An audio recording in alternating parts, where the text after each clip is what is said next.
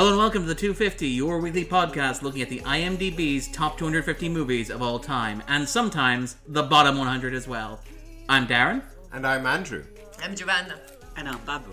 And this week we're taking a look at a movie on the bottom 100. This is Race 3, which is a movie that we've been waiting to cover for quite a while. It came in quite late last year. If anything, it's actually sunk in the ratings. It came in at 34. It's now at 28, the 28th worst movie of all time. Wow. And this is kind of an interesting one for myself and Andrew, because over the past couple of years we've been doing the podcast with the help of Giovanna and with Babu. We've been sort of delving into the world of Bollywood and Indian cinema in general. And we kind of, all the movies that we covered so far have been sort of like Amir Khan movies. Mm-hmm. They've been very sort of respectable, polished. In some ways, maybe we sort of discussed sort of aimed at the international market in some ways with the casting and stuff like that and the structuring. Yeah.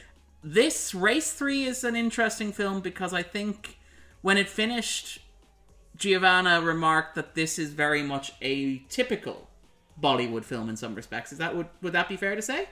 Yes, because basically this film is very different from the Amir Khan's film, of course, because there is no social commentary, no denouncing of any injustice, there is no refinement of sort. It's just a pure entertainer, and it's a vehicle for the main lead, Salman Khan, who is strong and does everything right, and is fast, and is an expert in wielding weapons, and all the girls are really sexy, and they fight as well, like professionals, and they are not kind of themselves in distress, but still it has a lot of the typical cliches of Bollywood, like for example is made of set pieces, like all these scenes that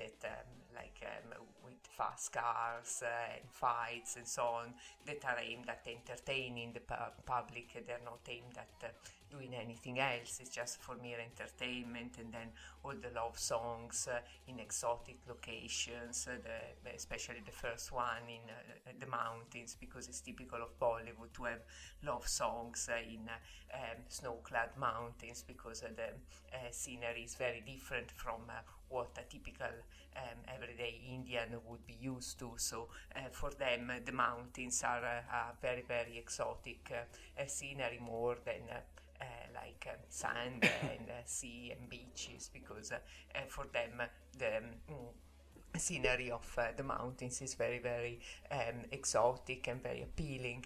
And so there are many songs here, songs and dance sequences, and they are again merely for entertainment. So even this film didn't receive good reviews from Indian critics, because obviously they criticized the fact that it was merely a vehicle for Salman Khan to show off, basically, but the story wasn't a good story, and it has all these cliches about family, about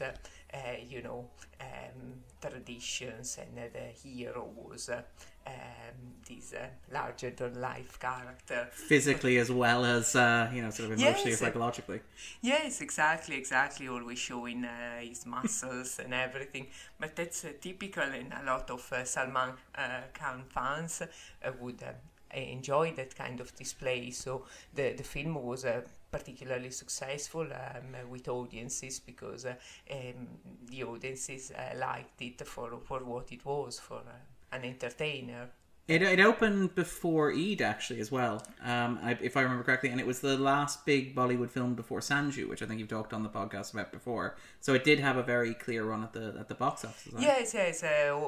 Very often Salman's film are opening for Eid, because Eid is for Muslims what Christmas is for Western Catholic people, and so on. So it was the big holiday season movie, and people enjoy going to watch Salman Khan's film during Eid, and in fact it was particularly good. In terms of box office, in the opening weekend. It was I think the highest opener in the year. So it was quite successful in terms of box office. But obviously, the quality for for Western people is not there. Well, this is interesting because one of the things about it, as you mentioned, it did very well at the box office, and a lot of Salman Khan fans loved it. It's interesting. Obviously, myself and I'm going to make an assumption. Andrew, feel free to correct me if I'm wrong here. Right. Neither myself nor Andrew have seen Race 1 or Race 2. No. Is there a Race 1? Is there a Race 2? Yes, yes. Or did they go... Yeah. They just jumped straight past the first two Rocky seasons. But they starred, I believe, Saif Ali Khan? Yes, exactly. And then Jacqueline Fernandez was there as well. And then Anil Kapoor was there in a different capacity. So, yes, they were successful as well, of course. But this one was a bit different because they tried to go overboard with the stunts and with the location and everything to make it more plush. Is this a trilogy? Well, this is a reboot, I think. I don't think it's a trilogy. I think it's the different people starring in the later films. Yes. And different directors as well. The director in question didn't come back. What is the relationship between them? Yeah. It's a bit like the Fast and the Furious that they did 7 or 8. But The they have this... They're the same... Apart from Tokyo Drift, which ironically is the kind third. Of playing the same characters. And there are people from Tokyo Drift in later ones. But you have to keep in mind that movies. If you'd watched Fast and Furious and was it the second Fast and Furious movie and then watched Tokyo Drift. Too Fast, Too Furious, yes. If you watched those two and then watched Tokyo Drift, you'd be like, why is there a different director doing this? Why are there different characters? Why is this a different world? What is the connection to the previous two films? So, I'm suggesting that maybe Race 5 will bring in... They didn't call it Fast and Furious 3. They call it Fast and Furious Tokyo Drift. Yeah. So it's... And Too Fast, Too Furious. Yeah. So... Had, different characters in it. Well, it had Paul Walker. It didn't have Vin Diesel. Yeah. I think what happened with the... Well, so if they said with Fast and the Furious, it was slightly different because I think... At the time, Vin Diesel had a number of films that he could do as sequels. Yeah. And Pitch Black, I think, and Chronicles of Riddick were the ones. Was the one that he went for because he wanted a lot of money for Fast and the Furious, and they weren't willing to pay him. So he chose to do Pitch Black that didn't do so well. And then, if you remember, there was Ice. Weren't there 3 of them? Or 3 or 4? Pitch Perfects? No. I'm sorry, not Pitch Blacks.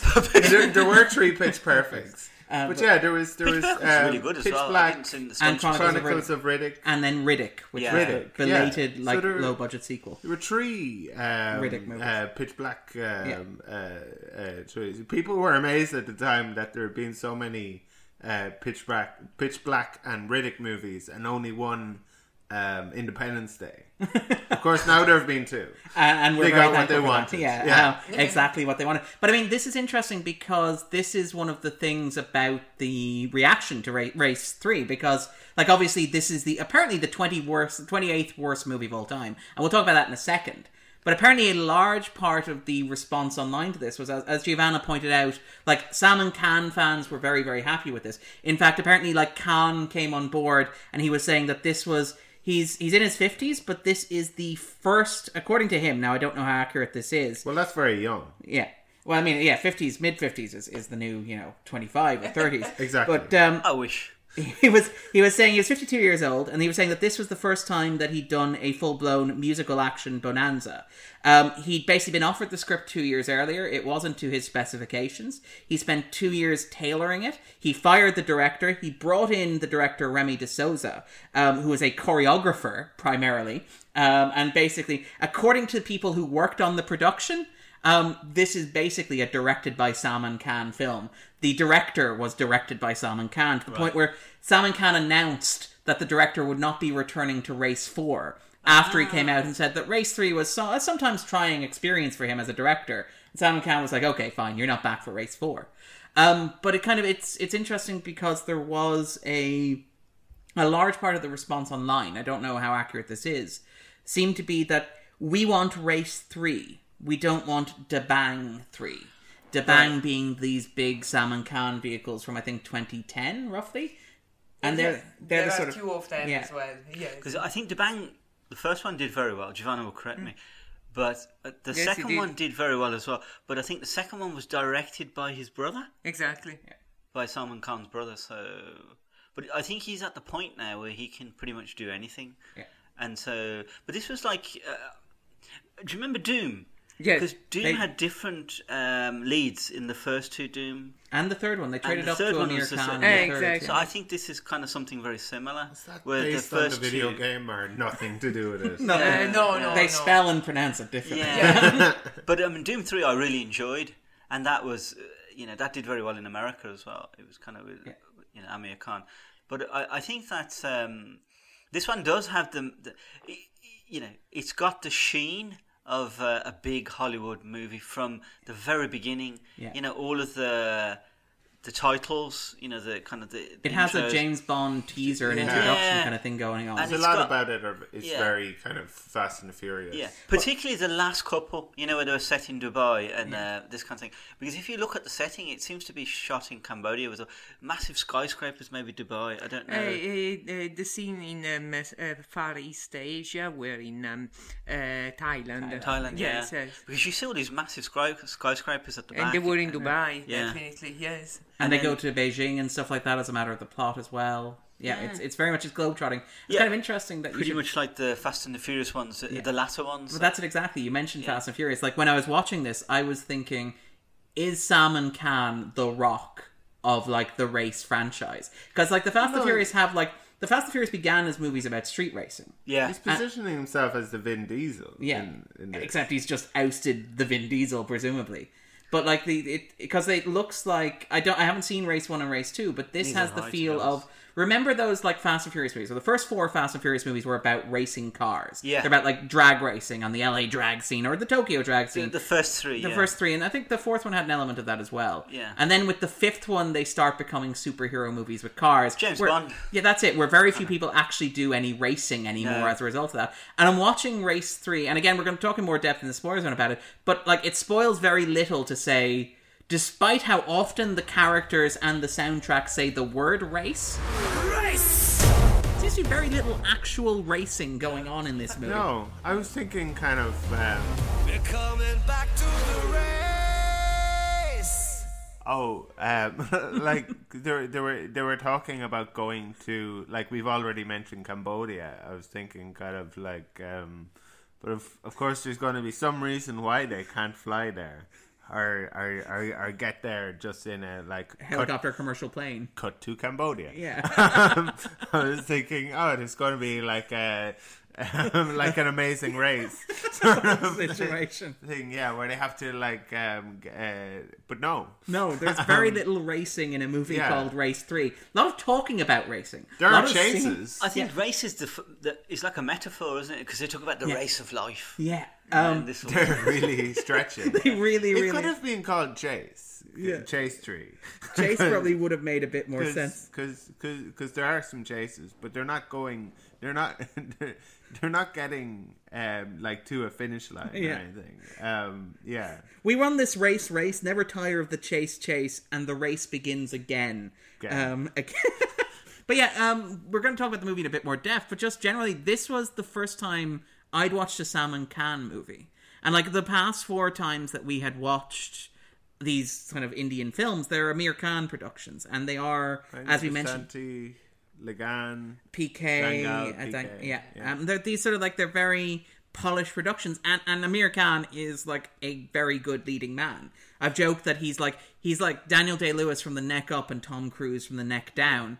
Salman Khan, watching him here, doesn't seem to have quite that level maybe of like dramatic versatility. No, Would that be think, fair? Yes, it would be. I think that Giovanna's been the academic here. He has a specific audience that Salman Khan appeals to, and he doesn't really make, other than Tube Light. I remember Tube Light a couple of years ago. But that flopped. It flopped, And it was directly before Race 3, so Race 3 is kind of a return to form, is it? Possibly, Okay. yeah. I think he knows what his audience is, and he doesn't step beyond that.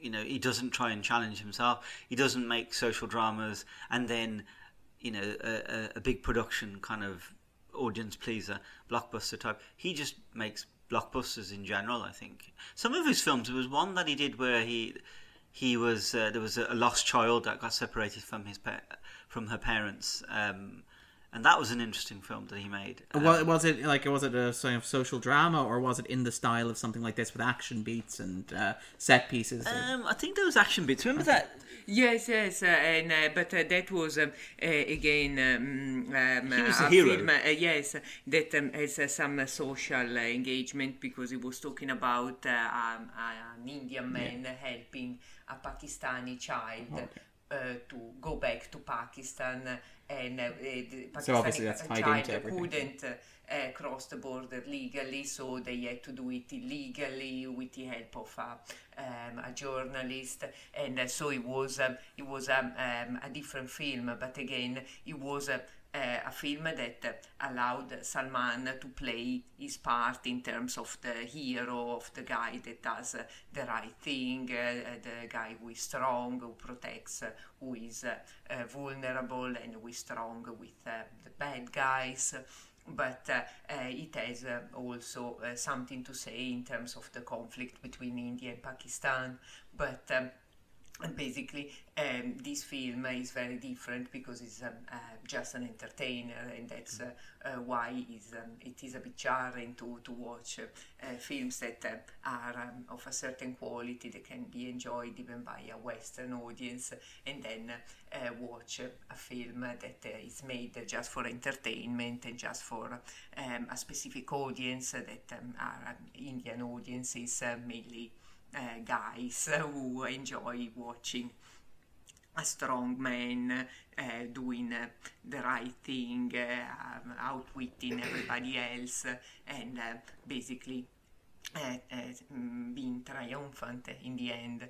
And even the scenes in which he fights, he rips off his shirts and fights. These are typical scenes that you would find in an Indian action movie, in a typical Bollywood movie, because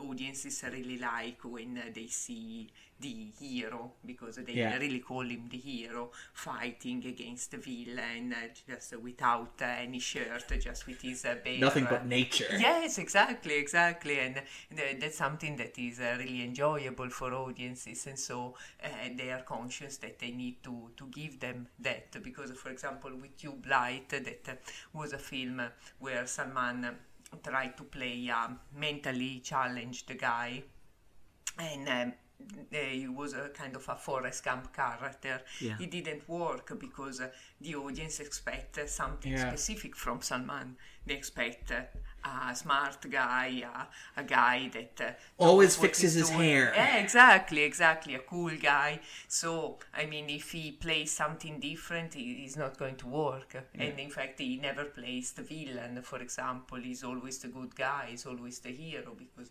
people need... We're going to talk about that in a bit more to depth. see him as a hero, as somebody that is saving the day, basically. I suspect Andrew has something to offer about that when we get to the spoiler zone. But actually, before we jump in, and this is kind of curious to me, we're going to ask what we made of the movie ourselves in a moment. We're going to ask, do you think that it belongs on the list of bottom 100? Is it among the worst films you've ever seen? But I'm kind of curious. This is one of the few Indian movies. There's a lot of Turkish movies on the bottom 100. This is, as far as I can see, the only Indian movie that ranks on the bottom 100 at the moment. And I'm wondering if, Giovanna, as somebody who knows...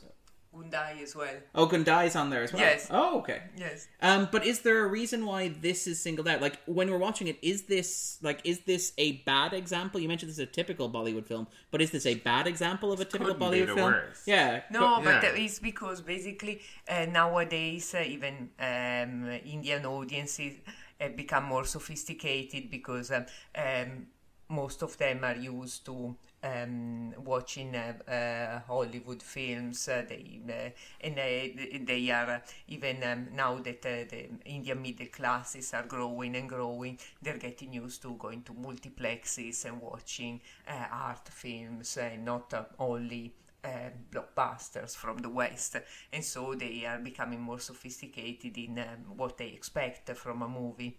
And this film instead is very typical.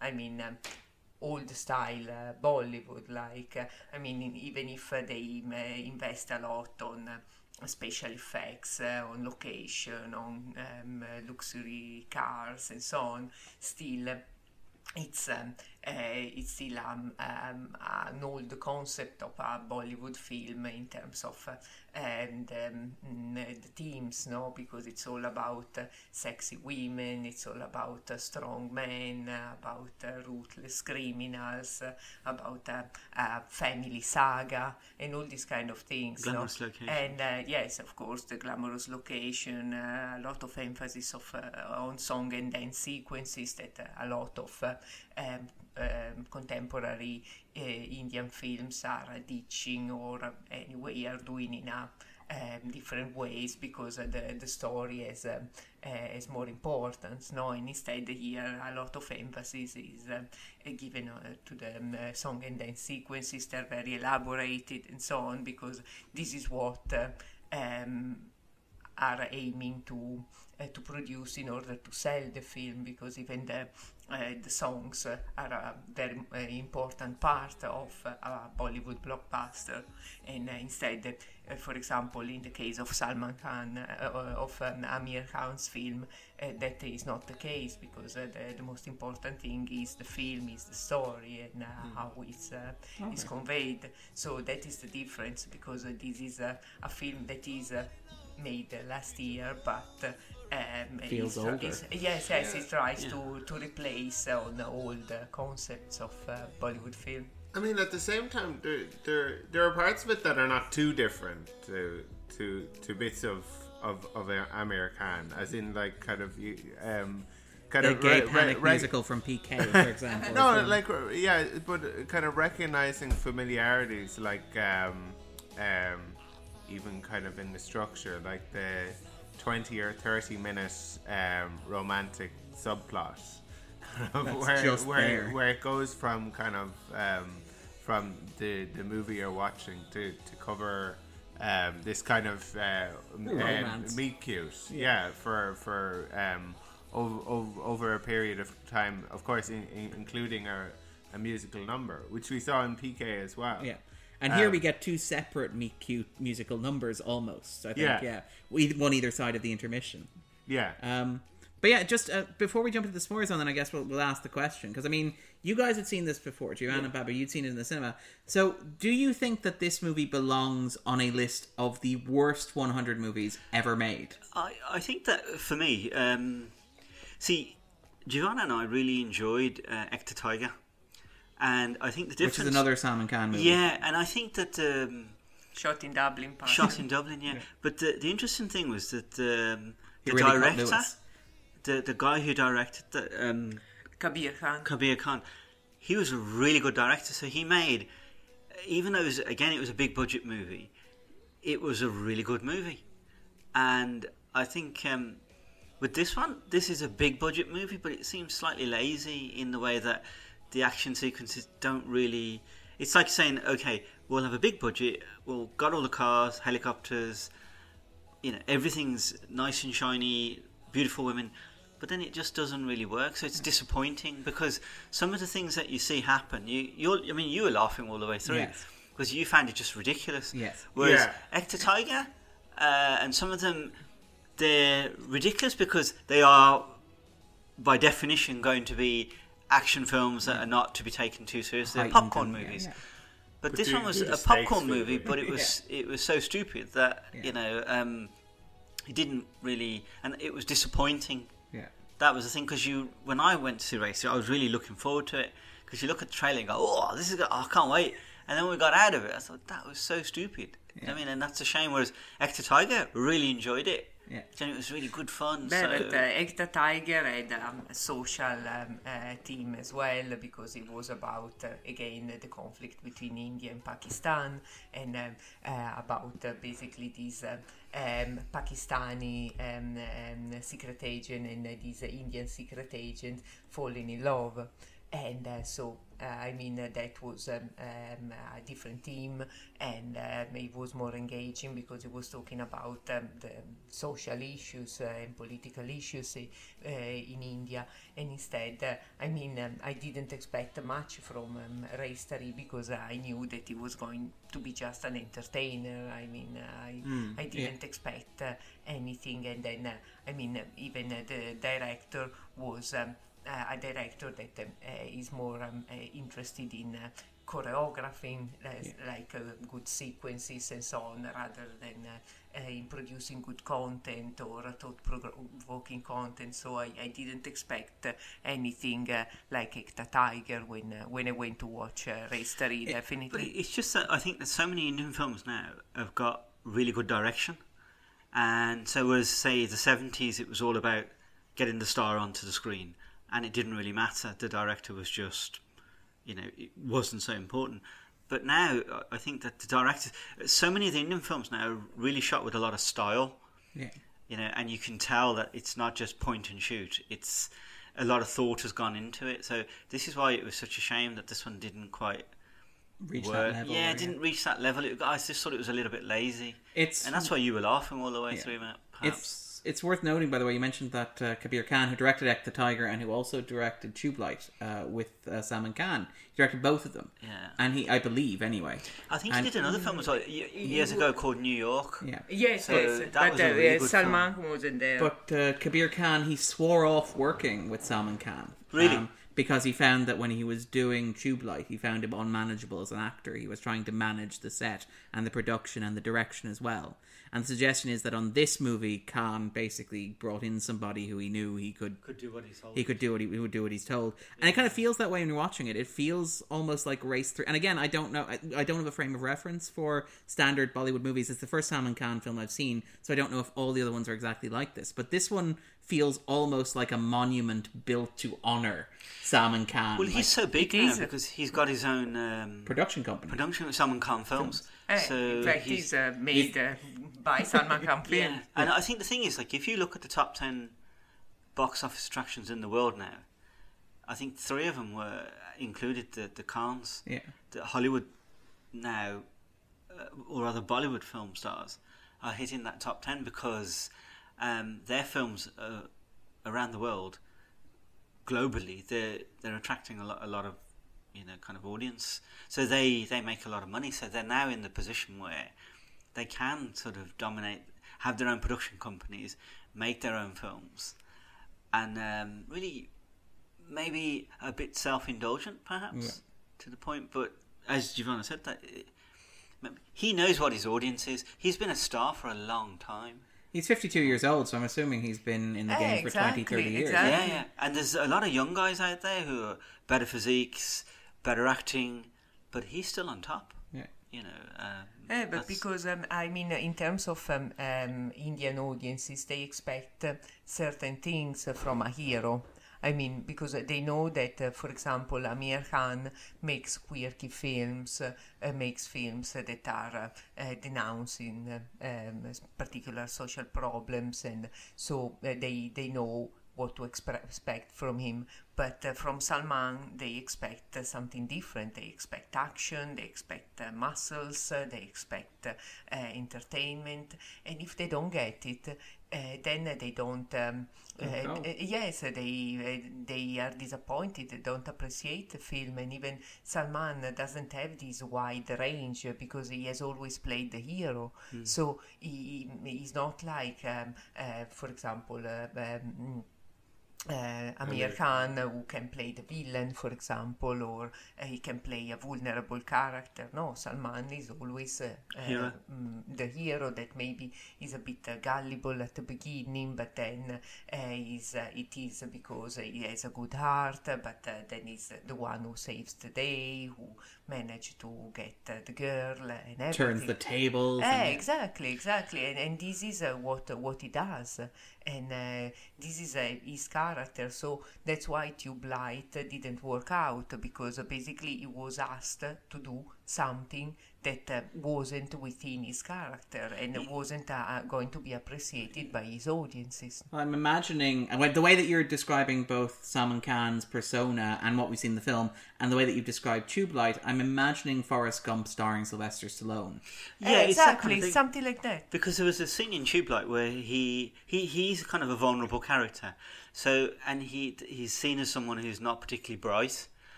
And then you see people making fun of him and even striking him and getting away with And it. you look at the size of him and you think... Yeah, and you wouldn't imagine, like, now you see him in this film where he's beating up everybody, you know, and Is it what's his name? Tug Speedman in Simple Jack. What was his never name? go full... Yeah, it was. Oh, yeah. The Ben Stiller character in Tropic Thunder, yeah. But I think it's just... It reminds me of a quote that Paul Newman said that, you know, in the heyday of his stardom, where, you know, the 60s and the 70s, he said that audiences, once you become a star in Hollywood, you know, audiences have a certain expectation of the kind of role that you're going to play, and they're not going to necessarily accept you outside of that. So some films that you make that are outside of that role, of that expectation, are going to fail. And it's the same as with Kirk Douglas playing, I don't know, Van Gogh or, you know, the painter. It wasn't going to work. I remember there was a scene with John Wayne. Playing Genghis Khan, which is very much outside his range for other reasons as well. But I remember John Wayne having a conversation with Kirk Douglas in one of the interviews that Kirk Douglas was giving, and he said, John Wayne couldn't believe that I was playing this. What are you doing playing a painter? You know, this is not something we do, you know, so it's that kind of frame of reference, I guess. But that happened even, for example, with Ben Stiller when he started playing a more serious character. For example, in Noah Baumbach's film Greenberg. Then I remember that I was at the cinema and there were people who were asking for the money back because they were expecting to watch a comedy, because they said Ben Stiller, it's a comedy, you know. And then they found a really deeply psychological film, a really different film that wasn't really what they were in the mood for watching, because they wanted a silly comedy, you know. And so that's the thing. They had to put up signs in cinemas and it's funny you mentioned Greenberg. That's exactly the one. They had to put up signs in cinemas saying they will not give you refunds if it's not the Ben Stiller movie that you thought you were getting. I remember. I imagine they had to do something similar for the Bill Hader, Kristen Wiig. Oh, the Skeleton Twins, the Sundance movie. Exactly. Yeah. Where you go along expecting like this quirky Saturday Night Live kind of duo to do their thing, and it's like, no, you do get a dance scene, you get a gift scene, right? You get sometimes that kind of casting though, of somebody against type can kind of work for the movie, because the audience can kind of have an expectation of who that character is based on what they already know, and then have that. Like I think Denzel Washington in Training Day, but that requires like a level of skill. Like Denzel Washington is like in a league almost of his own as far as actors go. So you're like, I can trust Denzel Washington to play against his image because he's, you know. Whereas on the other hand, again, if it's like Sylvester Stallone, you're a bit more skeptical of it. Or like the actor playing Dick Jones in RoboCop was mostly known for kind of like lovable, avuncular kind of Ronnie Cox, and then sort of became ironically typecast as the hard ass when he popped up on Next Generation and stuff like that, and Stargate. But anyway, before we jump into the spoiler zone, so I asked you, do you think that this belongs on a list of the bottom 100 films ever made? I don't know. That's a bit of a strong statement. Yeah, that is a very strong statement. I'd say the reason that is probably there because it's one of those films that would have probably a lot of people went to see it. Because as Giovanna said, it was a huge hit. But probably because many people found it disappointing, that's why they're saying it's rubbish. And that's why it's one of his... So there's a really strong heightened backlash to it. It's probably one of the worst films he's made, but that doesn't mean it's one of the worst films... Ever made. That would be a strong... You know, because it is watchable. It's just painful, because if you've watched some of his... Like, I loved Ector Tiger. And that's why I was expecting something along those lines. Because great, big budget. Giovanna's shaking her head in the background here. It's called Race 3, and it should be good. Do you know what I mean? And it wasn't, and that was well, you laughed all the way through. So I've said that several times, but it was a shame because it was a little bit lazy. That was the thing, because they had all of the ingredients there, that make this kind of film a Fast and the Furious type. Very expensive cars, a good cast on paper, good cast, glamorous swimming, glamorous locations, fast cars, action sequences, everything, and the budget that was there. But they didn't make full use of it because they weren't. The action sequences just weren't innovative, if you like. Not to say that they have to be innovative, but they were just plain silly. I actually quite liked the action sequences. For me, it was everything but the action sequences were the problem. But then you saw at the end there's bits of it where formation, where they're trying to protect Z formation, the and then they drive off in different and they drive up into a certain way, so it allows one of the cars to ride in the middle, and shoot both of the drivers of the car, and they go off. And then that's ridiculous. Theory about this, which we might talk about when we get to the spoiler zone, about the director of the film and his background in choreography. But Giovanna, what about yourself? Do you think? Well, aren't you? Are you going to ask the question a third time? Yeah. Okay. Well, Giovanna, what about you? Would you consider? I was trying to think in my head. Darren really wants a straight answer to that question. He's asked it twice. Is he going to ask a third time? No, I think I'll move on to Giovanna.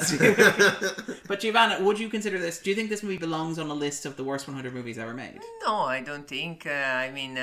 Because it was a film that was made merely for entertainment. It wasn't boasting to have a fantastic storyline. The plot had a lot of twists and turns.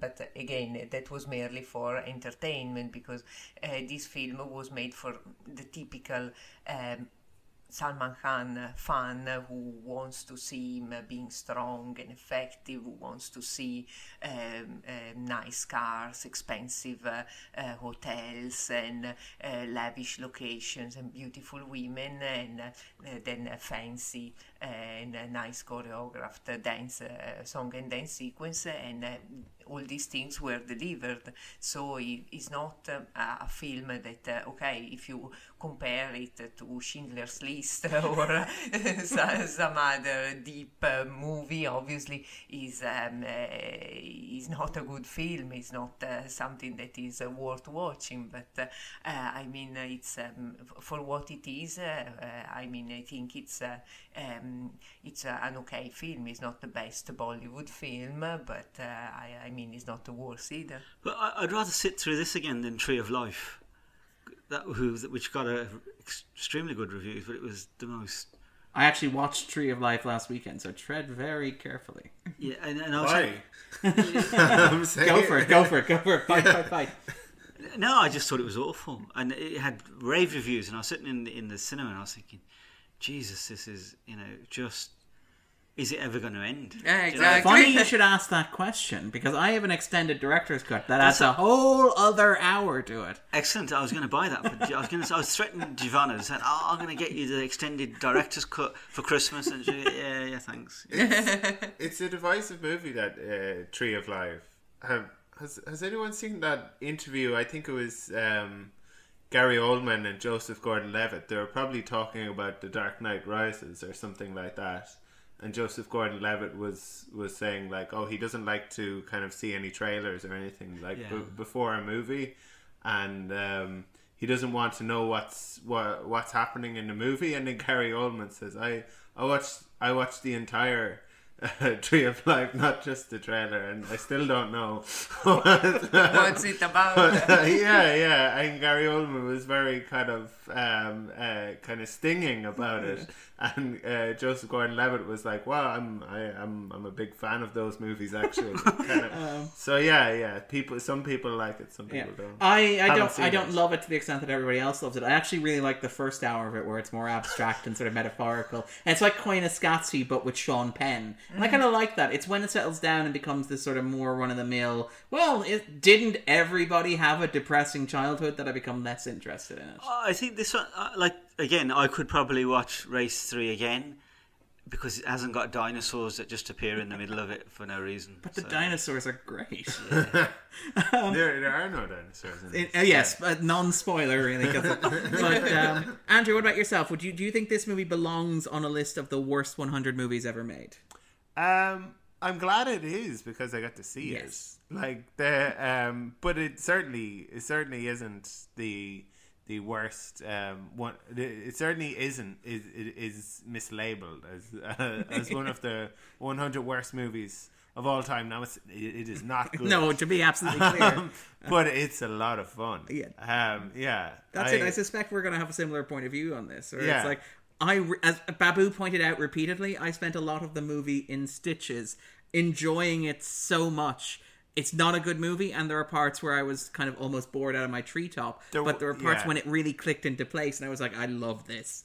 There was a part in the middle where that got terribly boring. Yeah. Because it's like, what, 2 hours and 40 minutes? Yeah. 2 hours and 20? 2 hours and 30. 2 hours and 38, I think, yeah. Grand. But yeah, I would sort of agree with that. I certainly don't think it's one of the worst films of all time. I'm kind of glad that's on the list because it means I got to see it. I don't know if this is like novelty, because Giovanna pointed out, like, if this is a very old-fashioned, very typical Bollywood film, this is the first time I've seen a film like this. So maybe I'm more inclined to give it the benefit of the doubt because I don't have any frame of reference for the craziness that is happening on screen. And, you know, I kind of could go into that, but we're not going to go into too many spoilers. But yeah, there's a lot of stuff in this movie where I'm like, I've literally never seen this happen on film.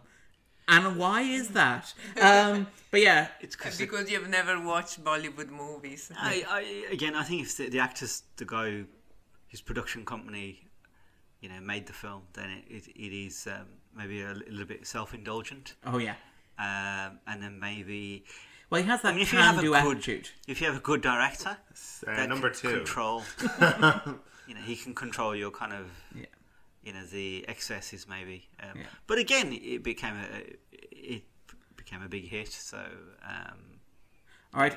Very quickly then, would it be among the worst 100 films that you personally have ever seen, Babu? No, because my point of reference would probably be Tree of Life. I watched Tree of Life 100 times, so I could put it on this list 100 times. It's not. I think I wouldn't say it's one of the worst because I was happy to come along and do a podcast on it and watch it again. But I wouldn't say... If you told me come and watch Tree of Life again, I probably would have said no. I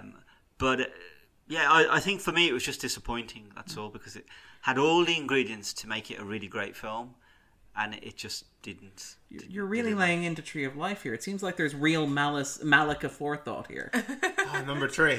But Giovanna, is this among the worst 100 films you've ever seen? No, definitely not. And Andrew? We're really trancing it? No, I don't know.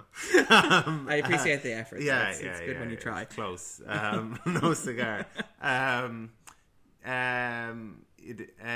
Do I think this is... No, I would wonder whether I've seen 100 terrible movies, worst movies. But like some of the movies we've covered for the podcast are certainly worse. Are there any the Emoji movie was worse.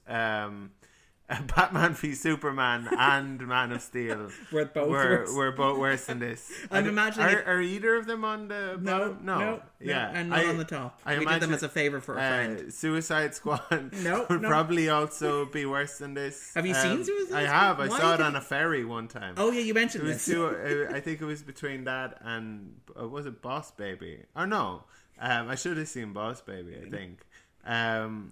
But I can think of lots of movies that were worse than this, and just not fun. Yeah, and that's it. Yeah, like this is just a lot of fun. I don't understand really like the reaction to people who would want to kind of like give it like a 1. Out of 10, because it's got a 2.1 out of score. It's got a 2.1 out of 10 score on IMDb, which is phenomenally low. Yeah. Like if you were to move weighting, it would be among the 10 worst films ever made. That's a lot of online hatred of this. I think it's probably because in the latter, probably the last 10, 15 years, I'd say that because the bar has been raised so high, and the fact that the budgets are much higher and the audience is much more global, it's disappointing to have a major star produce something like this, really. And I think that's probably I'd say a lot of those people who watched it and said it was rubbish were probably non-resident Indians, probably, and people who are perhaps based in the States or in different parts of the world, and they probably were. Those would probably be the kind of people who'd log on to IMDb and go, I know what I'll do, I'll vote. Whereas the average Indian probably wouldn't. Yeah. I certainly wouldn't. And not to say I'm the average Indian, but... I mean, this is a podcast hosted by two guys who have never voted on the list. Yeah, you just wouldn't bother, so you'd have to feel really strongly to register your hatred. Yeah. And then I would agree with that. It's not even the 5 worst films I've seen so far this year, and it's the 1st of February or 2nd of February as we're recording. Yeah. So I certainly don't think it's in my bottom 100 movies I've ever seen. Nobody really saw Holmes and Watson then.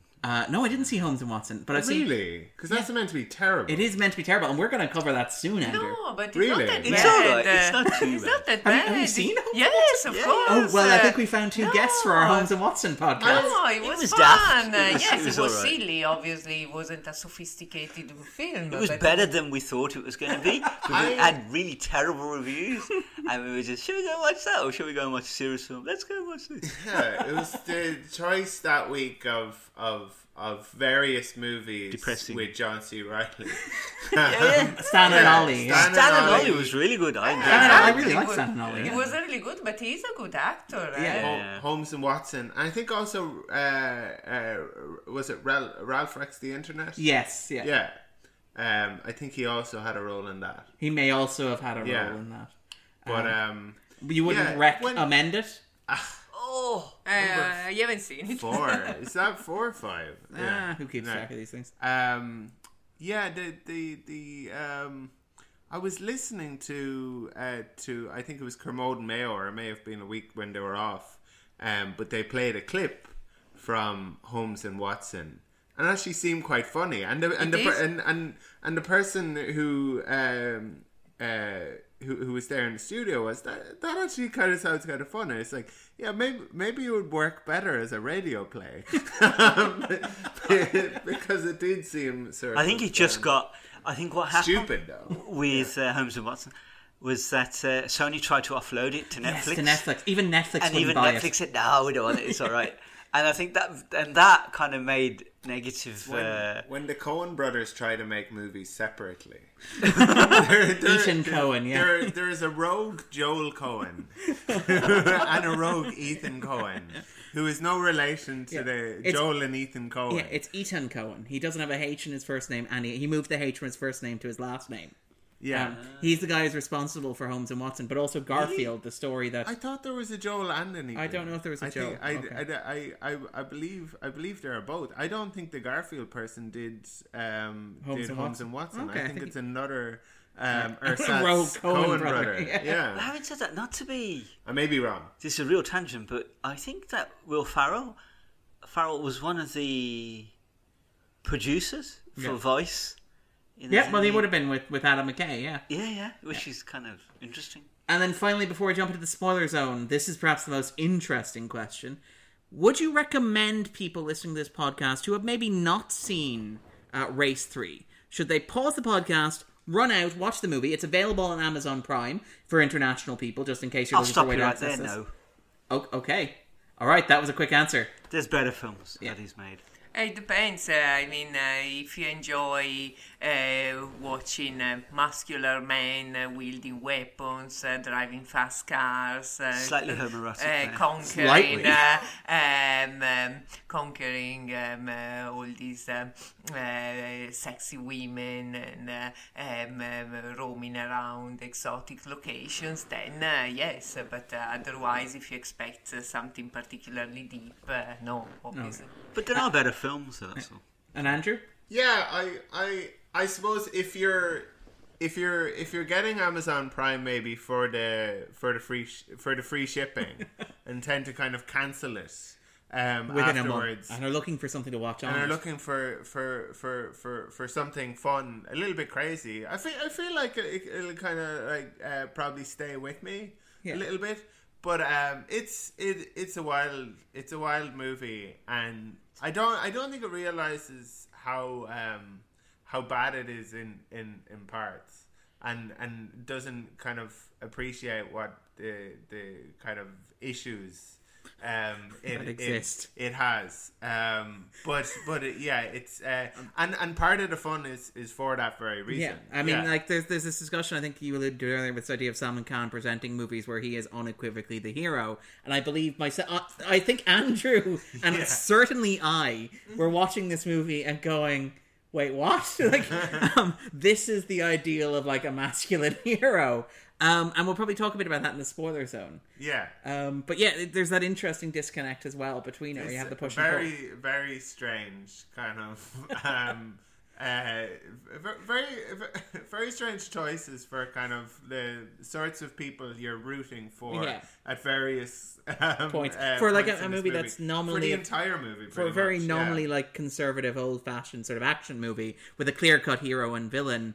Like, there are points where I was sitting there watching this wondering, why am I rooting for any of these people? Yeah, because we're used to seeing action movies where there's, like, it's a normal guy, maybe used to be in the military or something. And somebody crosses but now him. He's just a family man, and but he'll do anything to protect his family, or something like that, or like John Wick, even where he used to be an assassin, but he got out of the game, he retired, he found love, and he's pulled back in. Happened. And then he was pulled back in. Whereas Race 3, watching it, and then not to get too spoilery, be too specific. Well, we'll definitely talk. Yeah, but it doesn't have that sort of element in that. Like, it's kind of like, what if John Wick never retired? I think that makes it better. Though. Yeah, it's If what if John Wick had never fallen in love? Yeah, and the movie followed that version of the character. I think it's. I wouldn't say that this. I think Indian movies. I never used to watch them when I was younger, but now the budgets are a lot more bigger, and the quality of their direction and cinematography. They're even just the a bit special more, effects and stuff like that. Innovative than they used to be, and I think that's why this one's a bit of a letdown. Yeah. I wouldn't say that this is atypical now. I think this would have been atypical of maybe the 80s, 70s. Yeah. I don't think it's, and it's strong. It's one of these anti-hero type movies. But even the other Khans, even Shah Rukh Khan, we went to watch one of his movies recently, and he's making interesting movies now. And they're still big budget. Make a lot of money, but he's like, even the last movie that we saw of Shah Rukh Khan, he played almost like a midget, didn't he? Yes, he was a midget, and he wasn't even a nice person. He was actually an asshole that basically was exploiting other people for his own gain. And because now they're trying to be more creative, more sophisticated in terms of stories and in terms of plots, no? And then there is the fact that Shah Rukh Khan started as a villain, kind of, so it's not uncommon to see him playing somebody that is not the hero as such, whereas Salman is very different, and he knows that, and I mean, in this case he wanted to do something that is especially for his hardcore fans who expect him to be a hero and expect him to entertain them without asking them to think too much about political problem or social problems. Those are some of the best bad movies. Are the ones that are like incredibly vain. In entirely kind of unaware of how worshipful they are of the, like, it's you're watching somebody's vanity project, but they think it's a work of art sort of quality to it. I'm thinking of like John Travolta and Gotti, where John Travolta and Gotti is his Brando to that moment. extent. Okay. Like Giovanna was saying, he probably has a sense that he's kind of like, doing it for the fans, for the audience, but it doesn't seem kind of like aware of how kind of cuckoo bananas it is. Yeah, like even the Fast and the Furious films seem sort of grounded, like, morally speaking, by comparison. Well, no, I wasn't going to say that. I say they're aware of how nuts they are, and kind of there is a sense in which kind of characters, even in the movies, will be like, oh, whoa.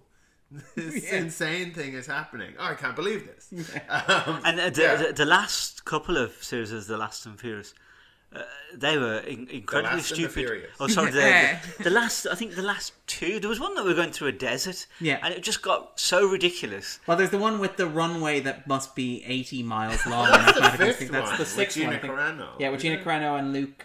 What's his face? Luke Evans. Yeah. But I mean, the thing about the Fast and Furious is like you obviously. Oh yes, it was the sixth one. Yeah. They have the commercial for was it Shaw and the spin-off with The Rock Shaw and Hobbs Shaw and Hobbs or something, which sounds like a philosophy book, but isn't really. But they also have Hobbesian philosophy. But they have this thing running through it where Vin Diesel, again, you want to talk about the worshipping of like the ego. Vin Diesel announced that it was like he'd been thinking long and hard about this, and he was like, I think it's time for everybody on the project to move forward with their careers and to like close this chapter of their lives. And we want to thank all the fans who've supported the Fast and Furious so far, but we think it's time to end this and move on. So we've decided we're going to give the fans what they really want. A closing trilogy of Fast and Furious films. And he's just announced the 9th film will start shooting next week. Yeah. No, next month. Yeah. So like this was like he announced the series was ending after film number 7, but he was like 3 more films. Well, I think the other thing is the interesting thing is what you got to remember is that these films now he's for whatever reason, some people say that the Fast and the Furious, the later films were successful because in came The Rock, but I don't think that's the case. I think that Vin Diesel is executive producer of these films, and they're hugely successful. They're like $1 billion movies. So you're not going to let that go. Yeah. And especially considering, like, I think for Vin Diesel, he would like to see what he can do with his career after the Fast and Furious movies, but probably needs another 3 more movies in order to figure out what that might be. Yeah. Well, I think what happened was that he went through a stage where, as I said at the very beginning, where he had a number of projects that he could have gone with, like Triple X and then it was Triple X, then Fast and the Furious, and Pitch the Riddick Black movies. Yeah. And he went for the Riddick movies, and Triple X. Second one they brought in. Cube came in to do this. Cube. Doesn't he die in it? His face lands on the pavement. Yeah. But he comes back in the third one, stealing cable. So, and then I think I think he did a sequel to Pitch Black, but it was a small budget. And there was a big budget, and that one failed, and then he did a small budget one. That's what I'm saying. The Riddick one after, so he had a period of time where a lot of his movies failed. Yeah. The big budget movies didn't do very well, and some of them were reasonably good, but they just didn't do very well. Yeah. So then he went back after Tokyo Drift, and I think there was one more. I don't know. It was The Fast and the Furious. Yeah, and then he sort of Justin Lin became director, and the films really took off, and I think he's just stuck with that. Yeah. And in between, he doesn't need the money because he made a shed load of money as Groot on Guardians of the Galaxy. They paid him for that? They paid him by the word, Andrew. Yeah, well, he made a lot of money off that, I think. And so I think that I never understand why you needed Vin Diesel. No, neither do I. Yeah. But I think he went into the recording booth. Yeah, and did it in several different languages. That's kind of awesome. So, I am Groot in, I don't know, 50 different languages or something like that. And, he made a lot of money. But I think that it's unlikely that he's going to let that go. I should imagine he'll end up being... Because he was like one of the successors of really the hero of... He was like a replacement for Clint Eastwood, that kind of thing. Yeah. Well, I mean, The Fast and Furious is an urban western. It's very much like an end of the turn of the century millennium western, the first one. So I think that he's unlikely that he's going to let that go anytime soon. So, and we love it. I love Fast and the Furious. I'm one of those people that will probably be there at Happerston on a Sunday morning and make sure nobody's sitting around me. And when The Rock kicks a torpedo. Yeah, I think that That was a bit stupid. But I think that the one set in Brazil, Yeah, that that's was the fifth one. really good. I enjoyed that enormously, and I saw that several times. Seventh one was quite good. You know, but the one set in London, not so much. I didn't enjoy that so much. What we're going to do then is we're going to jump into the spoiler zone, so feel free to go off, watch the movie, come back. We'll talk about the movie in a bit more depth. And by the way, the movie we're talking about is Race 3. 3. I'm not furious. Which Fast and the Furious movie are we seeing? All of them. You know, these Fast and the Furious talks. In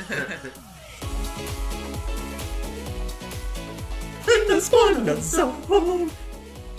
In the spoiler zone. I've been thinking about you in the spoiler zone.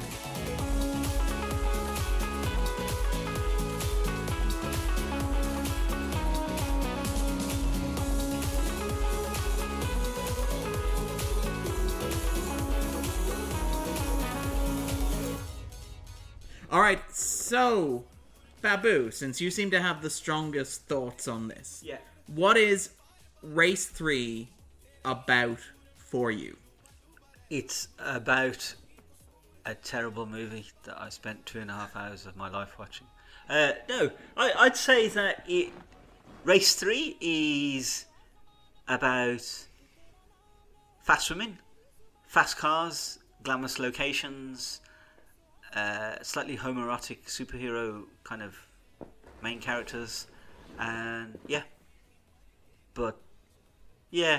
and I think that some of the locations I am fascinated by, and beautiful weather by the looks of things.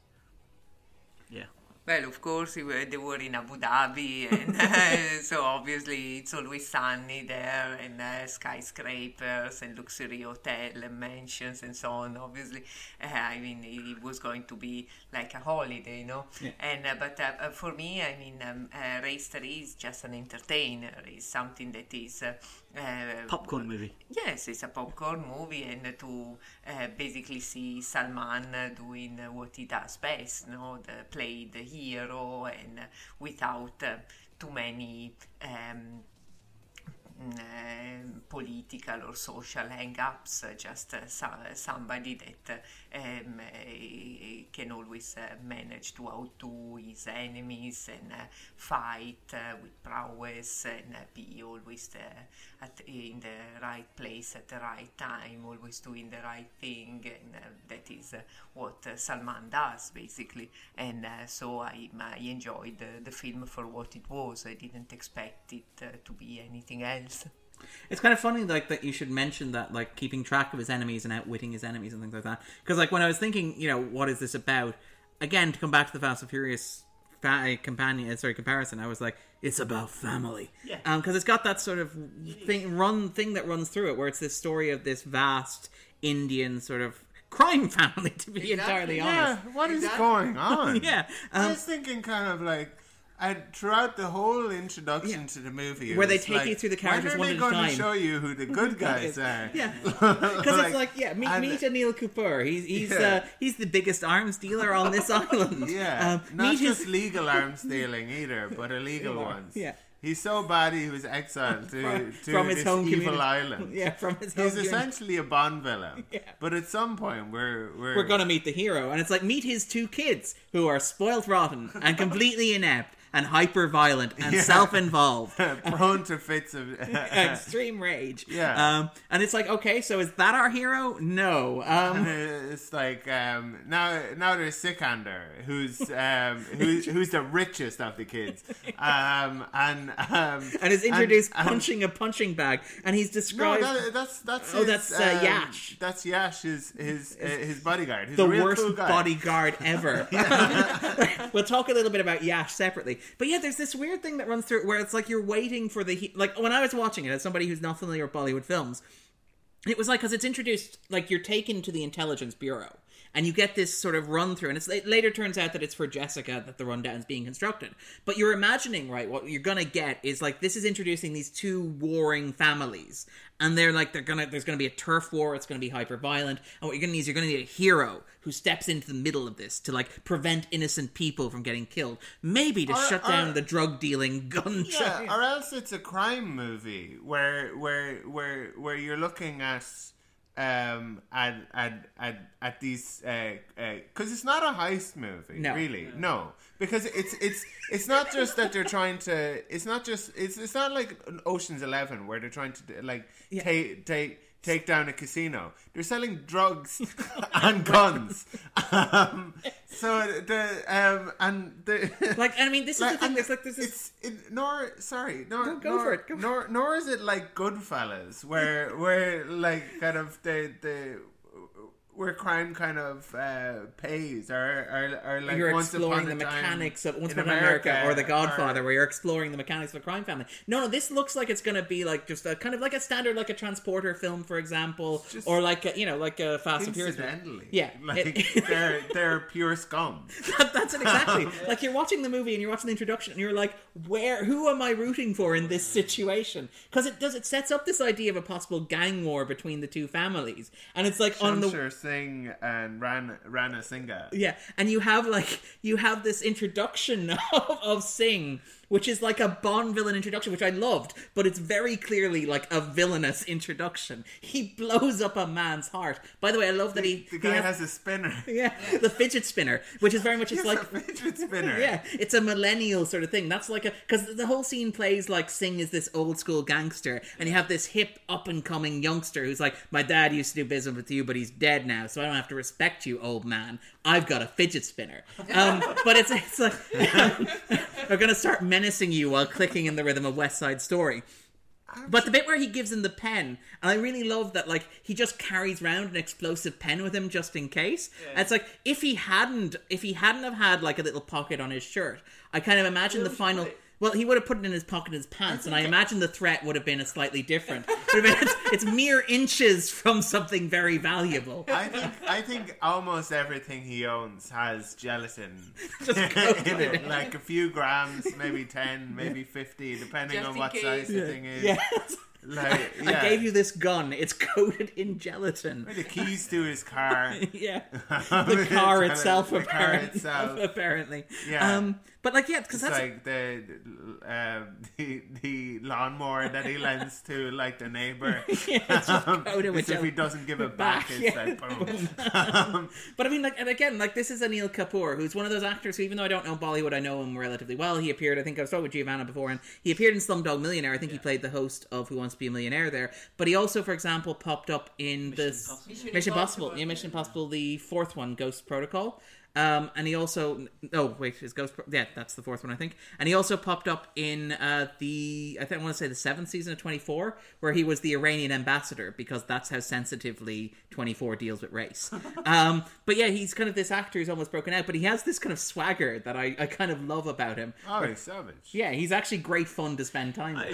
I think he's one of the old school Bollywood hero, yes. Yeah, he was a star, was probably in the 70s and 80s. He was a huge star. He was always playing like the romantic lead, and he was always playing the hero. So obviously, Bollywood fans are aware of who he is and of the fact that he's a big shot, really. And he can still carry a film. He had a recent film which I think he produced. I can't remember what the name of it was. We saw him in recently, and that was a very interesting film where I think his daughter was trying to become a star. Yes, that was Funny Khan, yes. Yeah. And it was about, basically, he was the father of, and he was an amateur singer, and he was the father of this girl who was a bit overweight and wanted to become a singer, and they were slagging her off because she didn't look sexy and good looking like pop singers are supposed to be, and he was going to extraordinary length to make sure that the girl would get a shot at stardom. Yes, that was a really good film. Yeah, so he makes some interesting films as well now, later on in his and career. he's first credited in the cast, obviously, aside from the Salman Khan films Bond's logo as well, which I think Babu noticed when we were watching the intro to it. But again, like, he's introduced like a Bond villain. He literally blows a guy's heart out. It's the cold open that they do at the start of like any Bond movie, where you want to introduce, have like a kind of a setup, and somebody has to get out of some sort of tricky like, situation. Where there's a whole lot of people with guns, and how is he going to get out of this? Turns out I coated this pen with gelatin. And I mean, but it's an intro to him as if he's James Bond, but he's the Bond villain. Which is remarkable. And then, like, you get the introductory sequence, and you point out, like, this is the fantasy of the Amir Khan movie, where it's full of things that men like. The opening credit sequence is like a James Bond sequence, where you have these sort of, like, montages of things that men like overlaid with one another. So, like, in quick succession, you have dancing, you have cars, you have gambling, you have cards, you have money, you have chess pieces in one of the most incongruous touches. And then you get a second action beat with Anil Kapoor, which is quite nice as well, which is a sequence where they try to attack his car. Like one after the other. And you got like himself and Sexy Uncle. Sexy Uncle, who is the best character in the film, the breakout character. And that seems to be the only person who won't dance. He doesn't need to dance. No. Again, and it's great because, like, even though they use his actual name repeatedly over the course of the film, in all the big emotional moments, they call him Sexy Uncle. So like, jarring. Like, there's a moment where, like, he takes the gelatin-coated explosive handgun. And, like, it's a really touching moment where he's sacrificing his life to protect, like, Sikander and the kids who he loves. And Sikander looks at him and says, "Sexy Uncle?" And it's... Sexy Uncle? What are you doing? And it's just gonzo. You do that for me? Sexy uncle? But it's got, like, that's the kind of level of wildness with which we're dealing here. But, like, that gives you the bounce to the first, like, that those are three action sequences. And anyone listening to this should have seen the movie. Anyone who hasn't listened to this would think, like, that this is all kind of comedic.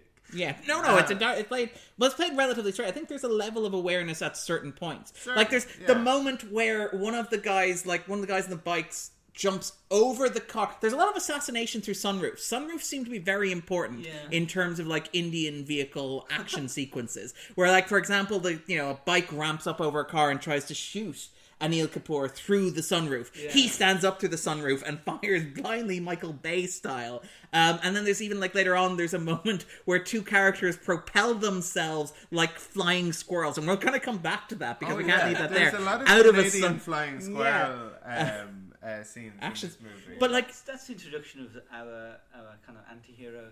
That's it, exactly. Because I mean, like, it goes from the sequence where they try to kill Singh in the car in the traffic to his kids avenging him, right?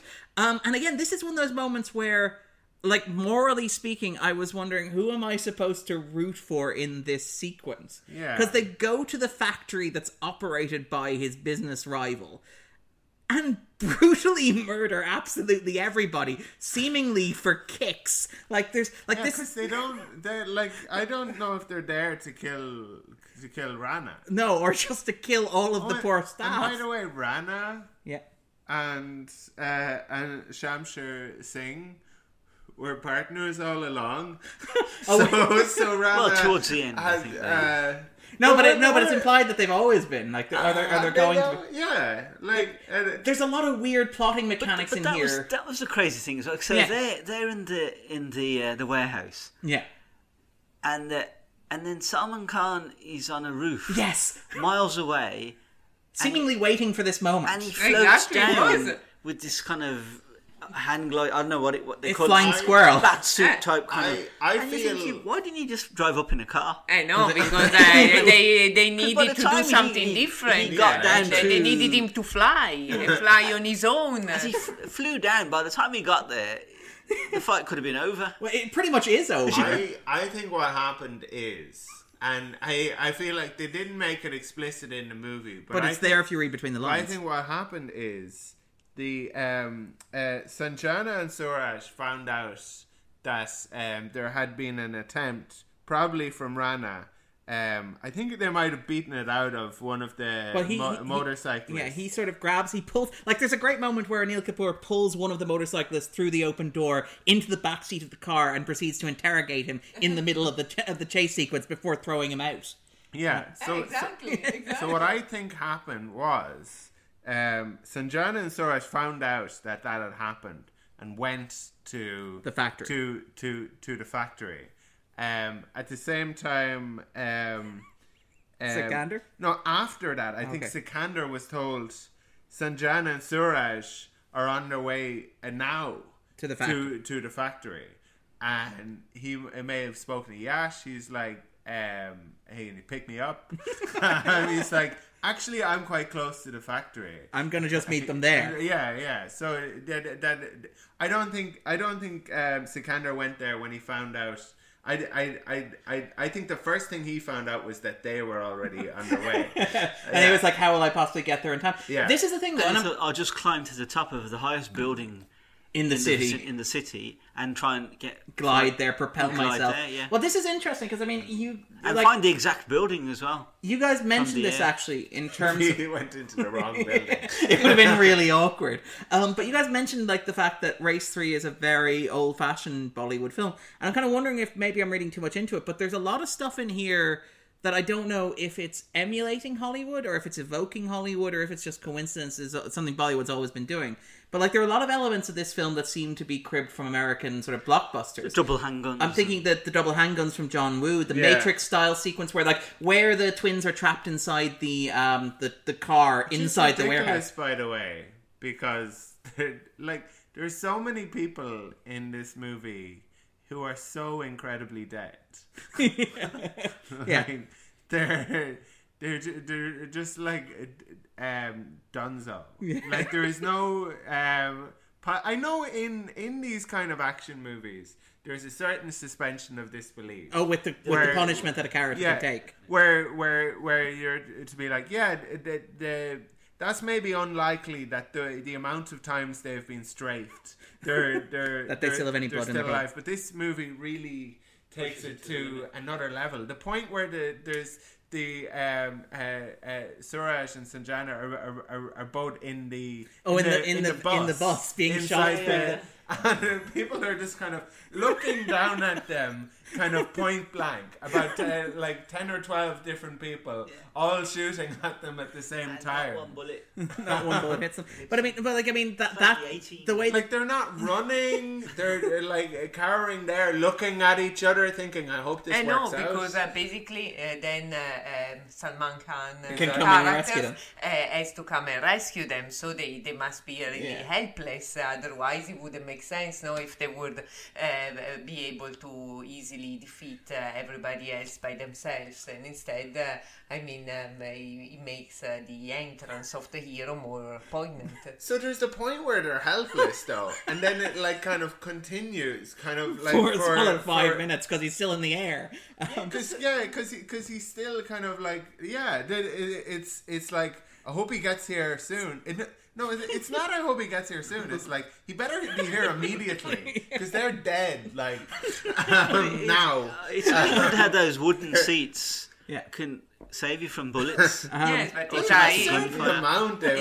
a Bollywood film. It's not supposed to be. Even the girl that goes to fight this criminal gang in an evening dress and high heels Has to cut. I actually really love that, the bit where she has to cut her dress cut over her to dress, kick. exactly. But I mean, this is the thing. Like, we would think that her heels are impractical, but actually they're also weapons. She uses them to kill a deer. Yeah, but I mean, like, there's a lot of stuff in here that feels like it kind of was lifted from sort of contemporaneous or roughly contemporaneous sort of American films. Like that sequence where Salman Khan flies like a squirrel seems to like evokes for me like that sequence of The Dark Knight where Batman. Wondering what is Darren talking about? Squirrels don't fly. We're talking about those Canadian ones. Yeah, that sort of air surf or gliding squirrels. But like, there's a sequence with the Matrix where the camera moves through the sort of still action beats. There's the Yash does the Spider-Man kiss at one point during his musical musical number, which is like a really great musical number about how great it is to be selfish. There's the Superman sequence where the two of them are flying together through the skies, and you're waiting for the inner monologue from like Jessica about how wonderful it is to be flying with Sikander in these sort of like flying squirrel costumes. There's even like at the bit where it's revealed that Sikander's alive again, there's a weird, inexplicable, like, black swan type thing happening, where you have the ballet dancers with, like, the lenses in to make them look particularly bird-like. And I'm wondering, like, is this a sense of the film, like, did that stand out to anybody else, that it was... No, actually, yeah. When I say that it's an old-fashioned film, yeah, I meant in the sense that he's playing up to the hero, and it's just a film made for entertainment. But of course, the way the fight scenes and the special effects are choreographed is very, very modern. I mean, it's because they are trying to take these things from the Western films because they are entertaining, they are effective and so on, but at the same time they mix it with Indian sensibilities, and so Indian audiences, especially Salman audiences, like to see the hero.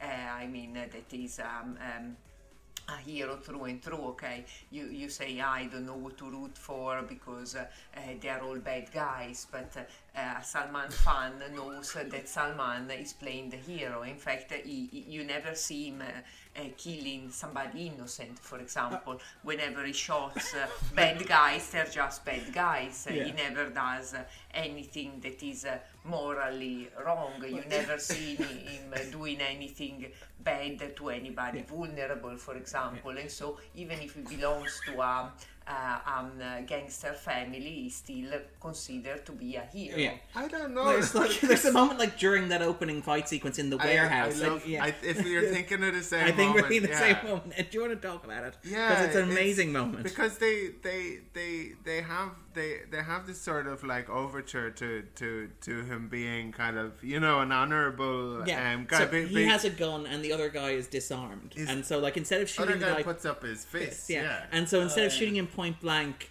Sikander puts his gun away and fights him hand to hand, and they have a big fist fight, and he knocks him through the window of the bus, right? But that's where most fights would finish, and you'd be like, okay, he's done. Salman Khan, move on to your next bad guy. Yeah, that's it. But Salman Khan then shoots him. Yeah, he just leans kind of like with both elbows like on the window of the bus, and just kind of leisurely kind of takes out his gun, kind of like squints a bit, like just knocks him in the face. Twice. Like it's a double tap. Bang. And it's so kind of over the top and incredible. The whole funny thing at the end of that sequence is I was thinking, these arms dealers are so cool. Because there's a moment, like even at the end of the fight sequence, where after he's rescued the twins, where they throw the gun to the what's the girl? Sanjana. To Sanjana, where she picks up a gun, and you have like the two goons who have already been knocked down or incapacitated. One of them is resting against a barrel of ammunition. She just walks over and casually shoots both of them as well. And it's like, I remember it's really cool. And this is the thing when you talk about the action sequences. I wonder if, like, I know that the action sequences have their own directors and stuff like that, but like the action sequences here seem choreographed like dance numbers. Exactly, because I mean, even the director is mainly a choreographer, and so they want to do everything, even the fight sequences, to be entertaining to watch, not just something that is violent and realistic, but something entertaining. And even like you were talking before about that darker dance, song and dance sequence where everybody was in Black Swan sort of thing. Similar to Black Swan. It was because they wanted to do something a bit different, something to convey like the fact that the character was angry because he was being betrayed and everything, and they did it with a reference to something from the Western world that is considered appealing and that would work, like that would look cool, kind of, because it's all for entertainment. And that's it exactly. Like, the action sequences look great, and I know that we've talked a little bit about, like, the action sequences maybe not making sense in terms of physicality and not really having stakes. Like, there's never a sense when Sikander's doing anything that he might ever be outmatched or outwitted or even be hit by a gun. Like, he's playing the game on God mode, but, like, there was I a like point when he's killed. when I was wondering is he killed when the car he's in blows off. But I felt if you know that he's Salman, you know that he cannot possibly have been killed. Oh, you're waiting for the moment where he just walks out of the flame, tearing his shirt off angrily. Kind of, yes. Like at the point where they don't really linger on it and don't kind of like show all of the people kind of getting a phone call, finding out that he's dead, and all of the characters having to live with him being dead. I thought, okay, maybe he's not dead. But yeah, because like we had seen Rang de Basante, and like in that movie, there's at a the lot end of of it, kind of like, people actually dying. Yeah. Whereas here, like, there's a moment where like he's kidnapped by seemingly the Cambodian army, dragged off into the middle of the jungle, and like tied up and beaten, and all he literally has to do is flex, and he's free. That's it's not all he has to do. First he has to give a specific phrase, which is the cheat code. I think that it's like video game that they're in. He says God protects you, keeps you safe from harm. ... explaining. Well, that's the thing that's retroactively that's the thing that's retroactively revealed to be like the code word between himself and his brother and sister. Because that's the thing when at the end they're giving the monologue. Let's talk a little bit about the plot for this movie. Himself and his brother and sister. Yeah, the twins. Right. They're like at the end where they're talking and revealing this. He's like, and it's like, how long did you know this? And then he says that as if to imply that was the code word. I think that's why he was ringing the phone, and he said into it that, in order to determine whether or not it was them who were there. I think. That's what I thought. That's what I made of it. I don't think they knew he was their brother until he was dead. Really? Okay. No, because it's before, very difficult he was to know. supposed to be their cousin Yeah. at the beginning, and then at the end it's revealed that he's actually their brother. Let's talk about the plot of this movie a little bit, because the action sequences are great, and it feels like if you took out like 90 solid minutes of exposition and flashbacks, which are constantly rewriting one another. Like, this is one of those films that does those terrible twists where everything's a twist, and then there's a twist that the twist that you thought was a twist is not actually a twist, because this is... who's on whose side, because it's like at one point it's like, oh, Yash is going to be turned. No, Yash is talking.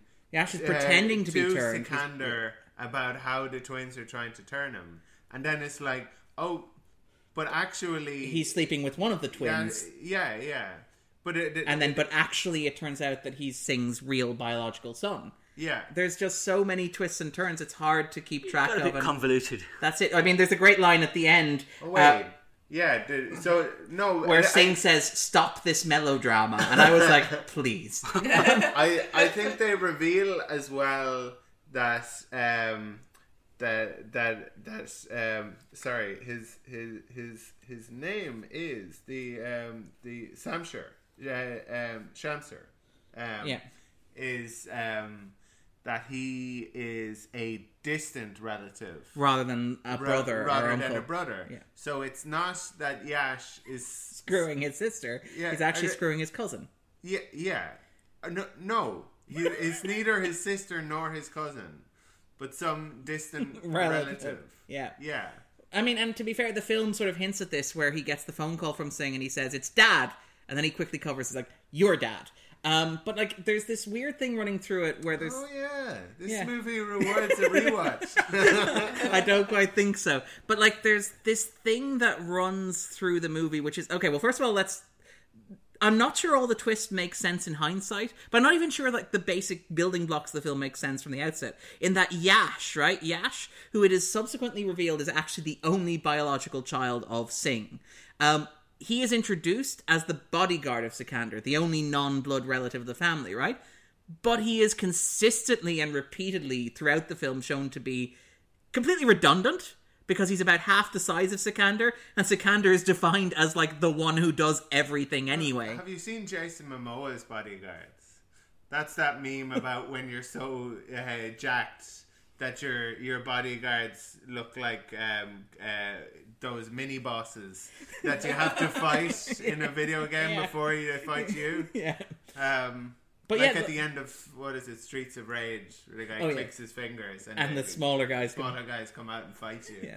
But he eventually does. Himself. But I mean, like, that's the thing, it's where Yash, and the Yash is, not only is Yash like much smaller than Sikander, and therefore, you know, arguably not probably the best bodyguard for him, he also arrives very late at the warehouse fight as well, after Sikander has already done most of the work. Yep. And then there's the sequence where, like, when they're at the party and they're having the song about how great it is to be drunk. Going back to that's a very good point.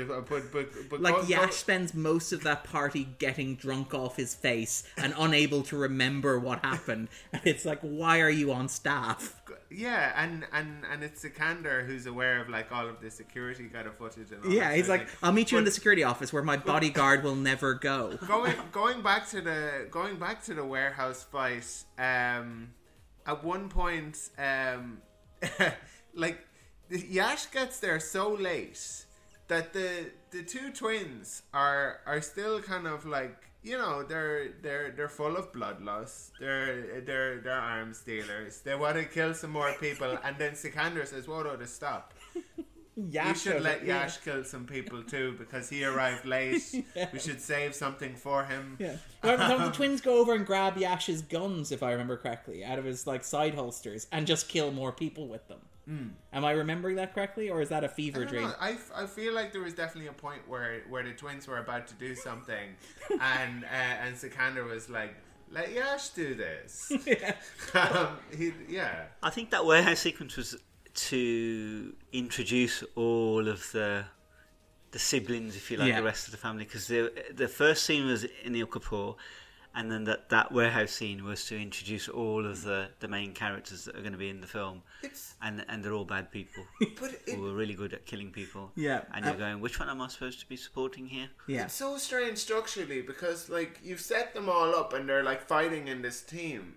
So then, like, the next thing you have to do is set up a similarly kind of fearsome opponent for team of villains, or in this case, good guys, who are going to take them down. That's what they do routinely in the Fast and the Furious movies. But because this was a film that was about division within the families, and shifting allegiances between members of the same family, so the real enemies were themselves. They're all working together from the beginning. Yeah, exactly. It's but like then if you want to demonstrate that there are all these divisions between them, your introduction to them is them working in concert, perfect, like in this perfect kind of union. Yeah, it's a strange. I think the film is so long, and nobody cares towards the end, and the action sequence is so ridiculous. You don't really care.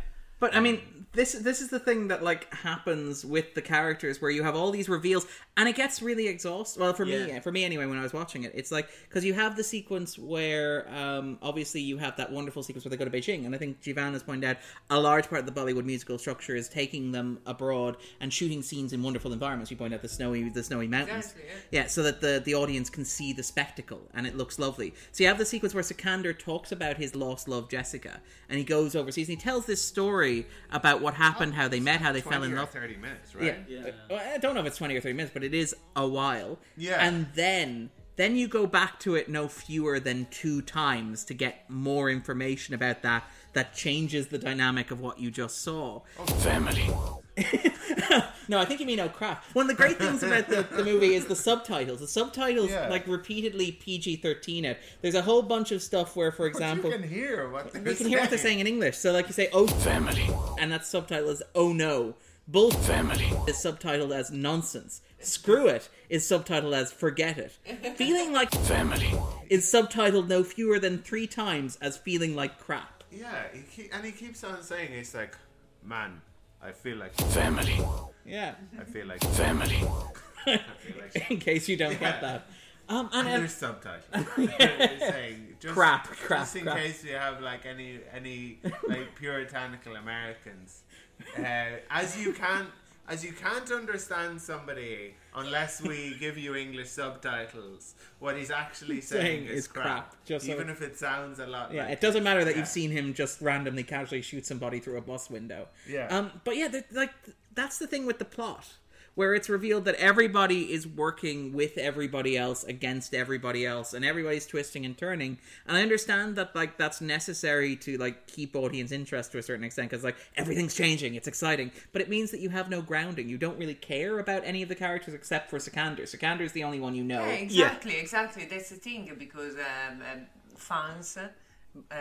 Salman Khan fans wouldn't care about the others. The others are just ornaments, like pawns around the board. Yes, they because they need to be there, but nobody cares what their stories or anything. I mean, apart from maybe the girl. But otherwise, everybody else is redundant. The main thing is focusing on the hero, and then even the fact that you were saying, these are homoerotic scenes and so on. I can assure you that for average Indian guys who watch the film in India, they wouldn't think that was Babu, to be clear. Yes. They wouldn't think that in a million years. They wouldn't think that there's nothing wrong with it. Yes, they would think. That is a display of masculinity, and I've heard Indian guys saying, "I really like Salman Khan's body, or Amir Khan's body, or some of these Bollywood actors." Mooney's body. Yes. When you become a Bollywood star, they will say that about you as well. I need to start wearing tighter tank tops. Exactly, but and they don't. They're not afraid to sound gay or anything like that. To be because for them it's normal. Like, for example, when we were kids and we were watching, Top Gun and so on, even there, the volleyball there were scenes that were deemed homoerotic later on. But then when we were watching it, we weren't thinking, they look so gay. Maybe you, but this looks a little bit uncomfortable. No, because when I was watching it with my friends, whether they were 12, 13 or something, we were thinking, they are good-looking guys and so on. We weren't thinking about, and the kids were saying, they really look good. They didn't think, these are gay. So it depends on what expectation your audience have, because Indian audiences like seeing heroes with muscular bodies. Yeah. And the pretense of that is amazing, where it's like they get thrown over the flaming car, but just a tiny bit of their shirt is on fire, and they're rolling in the desert. And so the only solution that Yash and Sikander can come to is, I must remove my shirt. But this is very much... even if it's not in flame, they would still remove the shirt, because in many of these kind of classical Bollywood action films, there is a showdown where the hero and the villain are fighting with their shirt off, and they're fighting just with their hands. Well, we've noticed with the Amir Khan films that even in like PK, where his face is completely different and he's got the hairstyle and the styling of the eyebrows to make him look weird and eccentric, there's still an obligatory shirtless sequence where you're like, wow. He's completely naked. But still, he needs to be muscular. Yeah. He wouldn't have worked if he had looked like, Darren. No, like a very skinny guy. Because, they need to be muscular, even if he does different films. Amir Khan is still a hero, and so he needs to be muscular.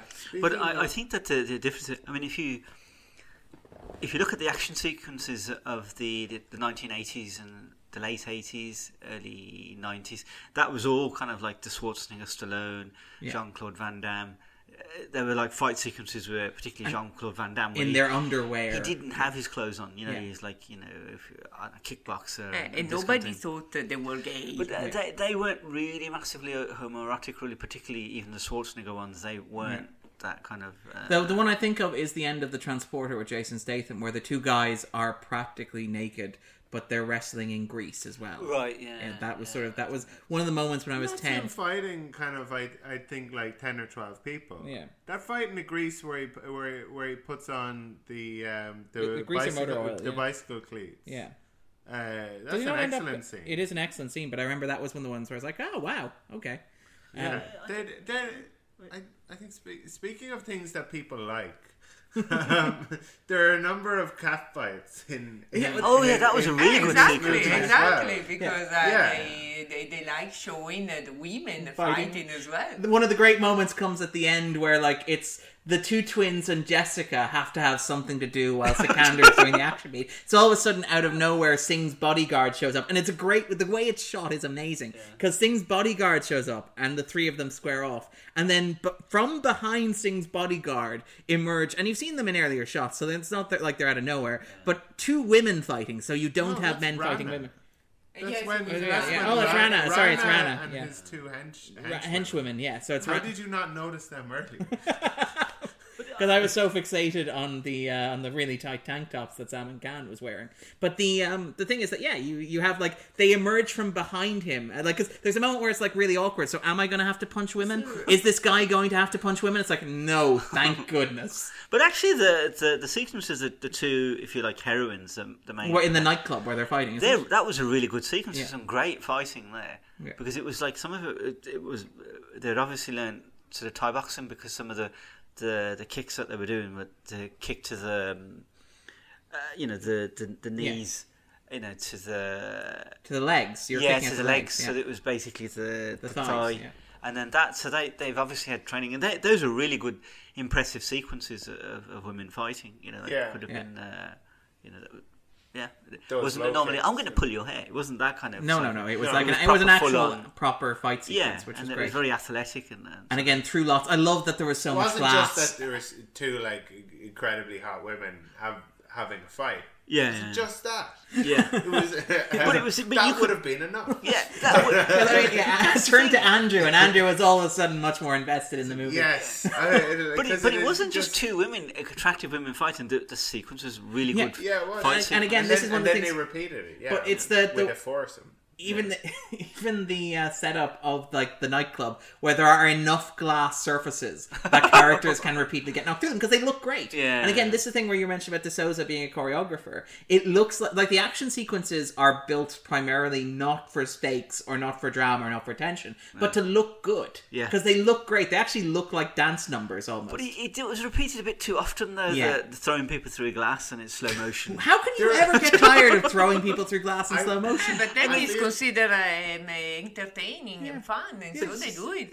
I feel like at a slow-mo through the glass. Crank. There's a lot of cranking going on, yeah. Oh, yeah, it's another great Jason Statham. The low-angle shot of Singh getting out of the helicopter, as you point out, in the middle of the desert, wearing a trench coat, wearing like what looks like a furry trench coat as well, which is just fantastic. It's so funny because the rocket launcher that Sikander had, or the minigun that Jessica had from the helicopter, either of those could have taken out the entire convoy in pretty much just like a matter of seconds. Yeah, and like Singh was riding at the front of the car. This is the thing that Babu was talking about, where it's like go in the Z formation, which is designed to give the like set piece the moment where the car drives between the two and does like the Michael Bay arms akimbo, shoot both cars simultaneously so they flip moment. I think, why did you go towards the sides so that the man could go in the middle and shoot you? It's to justify that. It's the same way that, how come Sikander just happened to pick a truck that has a surface-to-air missile launcher and computer mainframe? I feel like maybe the thinking behind it was could have been grounded enough. Maybe the thinking was, we'll peel off to the sides. He's going towards the car in front. So we'll peel off to the sides to let him go in front of and us. Then snap. Then we'll both be behind him. It's more difficult for him driving the car to shoot backwards.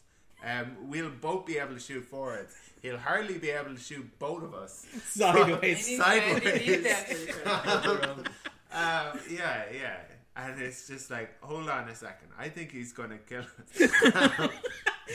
Is it worth talking a little bit about Salman Khan and the character of Sikander as he appears in this movie? Because there's... Can I say that we were talking about people going through windows. I feel like they might have even became aware of it at some point. I think there is a point at which Yash kind of like takes a villain, looks around, sees a window, and puts them through it. So it's like, where can I put this guy? Yeah, there's been a lot of windows have already been smashed, but I'm sure if I look hard enough, I can find there one. must be one that's still available. And just kind of like moves him towards the one non-smashed window and smash. Yeah, just gently. But I mean, there's this whole thing with, again, it's worth talking about like Sikander and Salman Khan as a hero, because there's this very, like, the movie worships Salman Khan, and like that sequence where he picks up the surface-to-air missile launcher is one example, where like the camera focuses on the surface-to-air missile launcher, and it's like, yeah, this is cool, isn't it? And then the camera pans upwards to his bicep, as if to say, yeah, this is also cool. But it shows him about to roll up his bicep, and then it kind of like rewinds a bit to kind of give you a show different him getting out of the car again, and like it's a slow reveal, as if it's kind You've of been like, waiting 2 hours for this, And we're going to make you wait a little giving bit it to longer. me. Yeah. They're like, but I mean, even throughout, there's this whole thing with Sikander where Sikander is the special one. He's the one who gets 50% of the stake. He's the one that, like, Singh says, even when Singh blows him up at the climax, having betrayed him and sold him out, Singh is like, that kid, he's pure gold. And then, boom, the gelatin-coated car explodes. I think it's just that he... see, like, if you look at the Fast and the Furious... Not to reference it again, but that is very much a you've got a group of characters and they all have special skills and they all get a bit of screen time. Yeah. And this one is similar, but the only thing is here that Neil Kapoor's a big star, but he probably wouldn't be able to carry a big blockbuster film now. Yeah. Bobby Dole, who plays the Yash. This was kind of his introduction back to mainstream, because I don't think he's been in a hit film for a long time, has he really? But he used to be a big star. Exactly. And then so this was kind of and a lot of the pre-publicity was about Bobby the Body Doll. You know, the fact that they were saying that he'd transformed his physique, and he was. Why would you put him in a scene with Salman Khan then? He's always going to be like the secondary guy in the shirt ripping scene. He's definitely the secondary guy. There is no doubt about it. But to be the secondary guy in a Salman Khan film is still very, very big. Better than I mean, even the fact that you were saying, it doesn't make sense to have him as a bodyguard, just to give him a role. Yeah. To give him a role so that there were more people that could play off of each other and they could try to outdo each other in the film. So even if their relation doesn't make much sense, it's just a way to incorporate them. Yes, to have more characters to play out this game of I owe to you and I try to be smarter than you and so on. So I mean, it was just part of the entourage. I mean, because Salman Khan anyway was the hero, so he doesn't need a bodyguard. You know. Yeah, I mean, I don't think there's too many films that he does where he has a massive ensemble. So Ector Tiger, he had a group of Ector Tiger 2 sort of thing, he had like a group of people that went in with him, but the Jonathan Rhys-Meyers of Bollywood. But normally he's the main character, so even in this the secondary characters don't necessarily are going to be as big, because I mean, if you look at Fast and the Furious, they've now made because some of the characters are so popular, they're going to have spin-offs. And also because they couldn't get Vin Diesel and The Rock in the same room anymore. I think that Vin Diesel's a big enough star. He knows that he can carry. And he's not a candy ass. Yeah, he's not a candy ass. So, but I think, I think that he's just. It's just a way of. It's a money making machine. Yeah. So it's like he knows, right? Okay, so this will have another 2 films. And then what we'll do is I'll have spin-off, and I'll be the producer and executive producer of the other. Because these are huge films. Like I say, I think the last 2 made $1 billion apiece. You know, so they're not small films, and they do take a lot of time to make. and plan out. So he's already planning the next film before this one's out. This kind of thing. So he's got and the latest already. He's also there's another spin-off, not just the Luke's and the Hobbs and Shaw. There's another one as well. Okay. So is this the female-centric one? Yeah, with that I've heard. Yeah, with, so that's Rodriguez. Another one. But I don't think it's Michelle Rodriguez that's going to star in it. I think it's going to be somebody else. But what did you guys think of the music in the Fast and the Furious franchise? Start, I guess, with the first Fast and the Furious, and work our way through. But getting back to Race 3, though, like you have this whole thing with Sikander. Talk about the Race 3 music. Yeah, because like the thing with Sikander is like you have this whole thing where he has this conversation with Singh where he's like, look, I know I'm awesome. You know I'm awesome.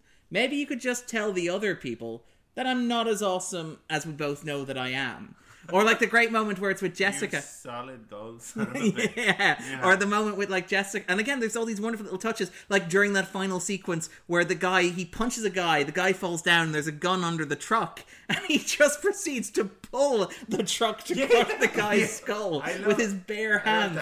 And it wasn't a small truck either. But he's Salman, he can do it. He pulls away in this massive truck. How did he manage that? Wildly, rapidly swinging a machine gun under the car towards his legs, while Salman Khan quite kind of leisurely just kind of lifts a tractor tire over his head. Obviously he's like not concerned at all that his leg is going to be cut in half by this machine gun. Or there's the moment where, like, when he's talking about the betrayal of Jessica, and the line, which is great, I noticed my bag of money was missing. Because the people have bags of money around. He opened the cupboard. How do you travel? I love the idea that Sikander just travels with bags of money. It's like, well, one of my bags of money was missing. Somebody's going to be very disappointed with that. That ties into the whole, like, we talked about, like, the criminals thing.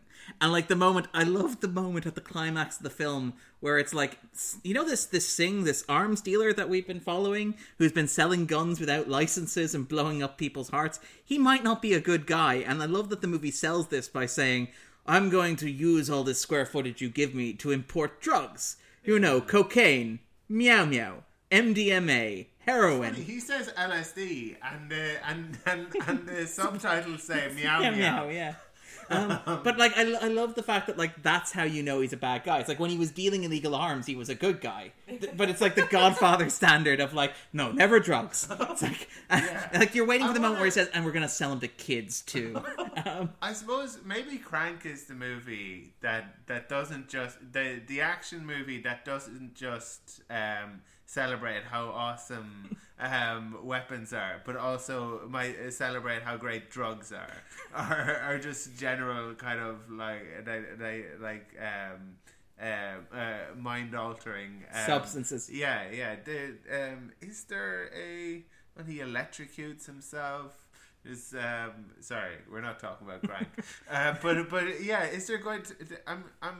There probably has been a movie where the main character is like taking loads of drugs or Trainspotting. No, I mean action movies. I know an action movie concept. In an action movie, or selling a whole lot of drugs, like kind of like bringing in a whole lot of drugs and like killing a whole lot. I suppose Scarface. It's probably the example. Taking a whole lot, but then it doesn't really seem like such a cool idea. The drugs is destroying him. Yeah, but I mean, in terms of the music, actually, because you mentioned the music, what do we think of the music here? I didn't really like it, to be honest. I didn't think the soundtrack was particularly. I think it was trying to become too modern, maybe, and too dark. So and there were some strange sequences. Yes, which like Black Swan type, ballet dancers. There's even the moment where like they're doing, because you mentioned that you thought this was going to be a heist movie, right? And it was. Yeah, but like kinda. Yeah, but it looked like it was going to be where it's like we need to get the hard disk out of this bank. And like, so you have that sequence is happening where they're going to break into the bank and they're going to steal the hard disk. Now, for later on, you find that the hard drive has already been stolen, so none of this actually matters. But while this is happening, you're intercut with a dance sequence in the nightclub across the way. And I love that Sikander's like, so you're going to break into the bank. There's going to be a nightclub across the way. There's probably a sewer that connects them. I'm going to be in the nightclub. And they're like, so you're going to come into the bank with us? Like, no, I'm going to...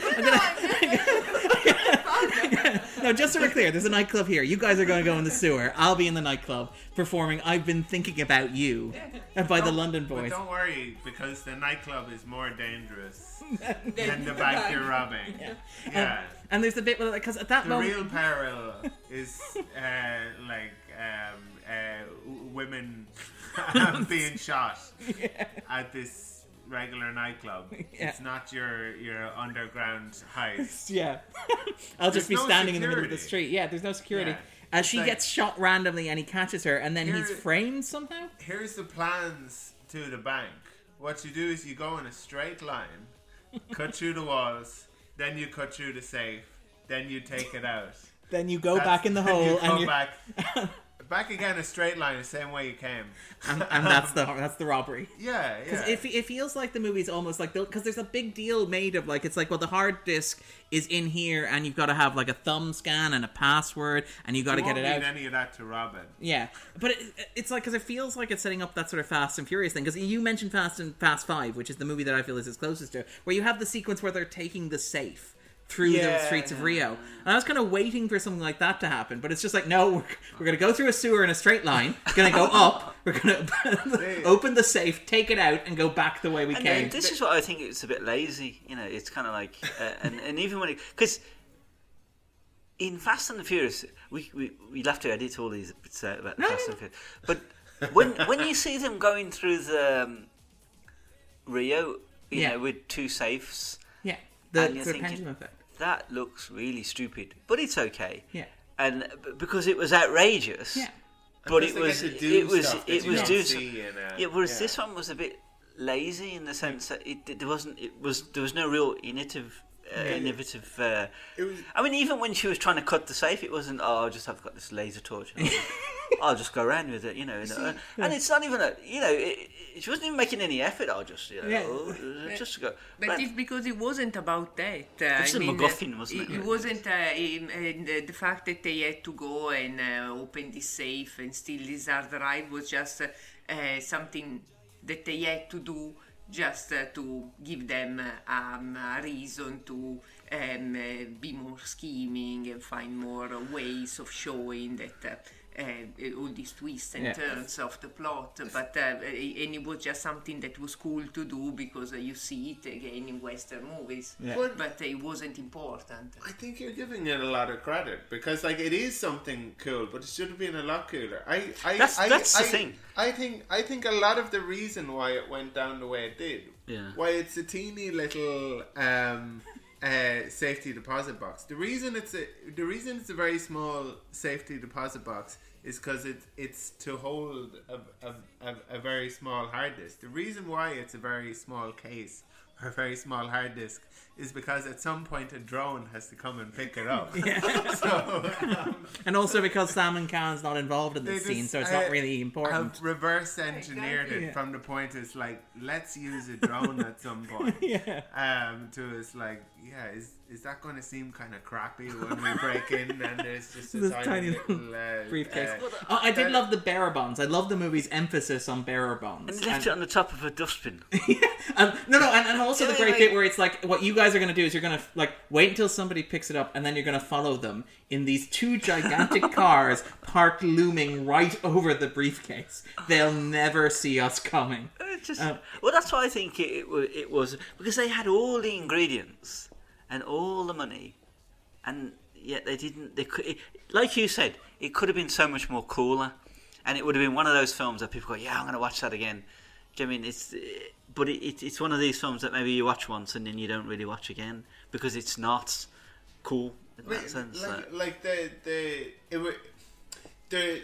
There were bits about it that were bananas that made it much better, but the stuff, they weren't intentionally bananas, though, were they? That's the thing. The heist, though, where I suppose the crazy thing about it was that they're at the same time during this song and dance number to "I've Been Thinking About You" by the London Boys, or a Bollywood remix of it. Exactly. And I love that at that moment in time, nobody knows what the relationship between Jennifer and Yash is. So as far as everybody's concerned, Yash is in love with Jessica, and Jessica is like his fiancée to be. But all of a sudden, she's hanging out in a nightclub with Sikander performing "I've Been Thinking About You." But imagine how good it would have been if they were doing like this impossible, intricate heist, safe heist while performing. But I just think I just think he looks a bit old now to be doing those song and dance things. Salman Khan. Salman Khan, because he looks a bit chubby in parts. You know. I don't think that's chubby. Well, no, like he's He's too muscular. very roided up. Yeah, he's on all of this like testosterone replacement therapy stuff where he got like these huge kind of traps and kind of sticking out. This is the thing with the action movies, and again, I feel like maybe I'm being a bit overly judgmental with them. But like, by the way, Sikander Singh isn't too old for song and dance numbers. He just stands there. In a coat. He's not very danccy. He just stands in the middle of the crowd. He's mouthing certain things. It's like he's a little bit too cool, but he'll sort of like do it with the kids. But there's like the thing, bopping his head like in quite a rhythmical fashion. Yeah. The thing with the Salman Khan's musculature, and I wonder if I'm being maybe a little bit overly judgmental here, is that like he's built like a Schwarzenegger, but some of the action beats, I'm thinking particularly of like the opening scene in the warehouse, which is fantastic. I absolutely adore the sequence in the warehouse, but they require him to move like a Jet Li or a Jackie Chan, and he can't so do it. He has to do things like he does the flying kick and stuff, and it's weird because like he looks like he could take anybody to the cleaners. Exactly, that's the way it's supposed to be. Then obviously he has stunt doubles. He's not doing his stunts by himself, and I mean when he's not doing these action sequences, he's not so big. Because obviously, in order to look like that, you need to have trained for 2 hours until 5 minutes before the shot. So you do the push up in the hall. Yes, they need to have trainers like Darren then on set, and they need to have weights and everything, because otherwise you cannot possibly look like that. I mean, and nobody, not just a normal person, nobody. I mean, even we were watching these videos by Schwarzenegger, and he was saying that there is no magic pill. You need to do reps for hours per day if you want to look muscular. I think when they do the Hollywood, particularly the Schwarzenegger, Stallone, and even Hugh Jackman, when he said that he did Wolverine, they know specifically what day they're going to be shooting a scene where he doesn't have his shirt on, and he will make sure. And if they ring him up and go, "Oh, actually, we'll move that day," he'll go, "No, we're shooting it that day because I'm working towards that day." And I mean, like, I think Zac Efron's talked about how he doesn't drink water on the days that they're shooting. Exactly, because it defines you more. Because generally, even when and that all comes from the bodybuilding, where they're dehydrated, so that they haven't got the water in their muscles and skin, so that it gets tighter. Yeah, they're more defined when they're dehydrated. So that's kind of what they do, and they then tend not to eat too much as well. That's why I think in some scenes he looks a bit, because he has the kind of body where he's going to be Probably, puffy. Well, he's 52 years old, and he's got his belly's kind of a little bit. When he was here in to film Act the Tiger, there was a moment when he was changing next to me, and yes, because she was kind of awkward. I was on the sets, and he was next to me, and he had to change his shirt.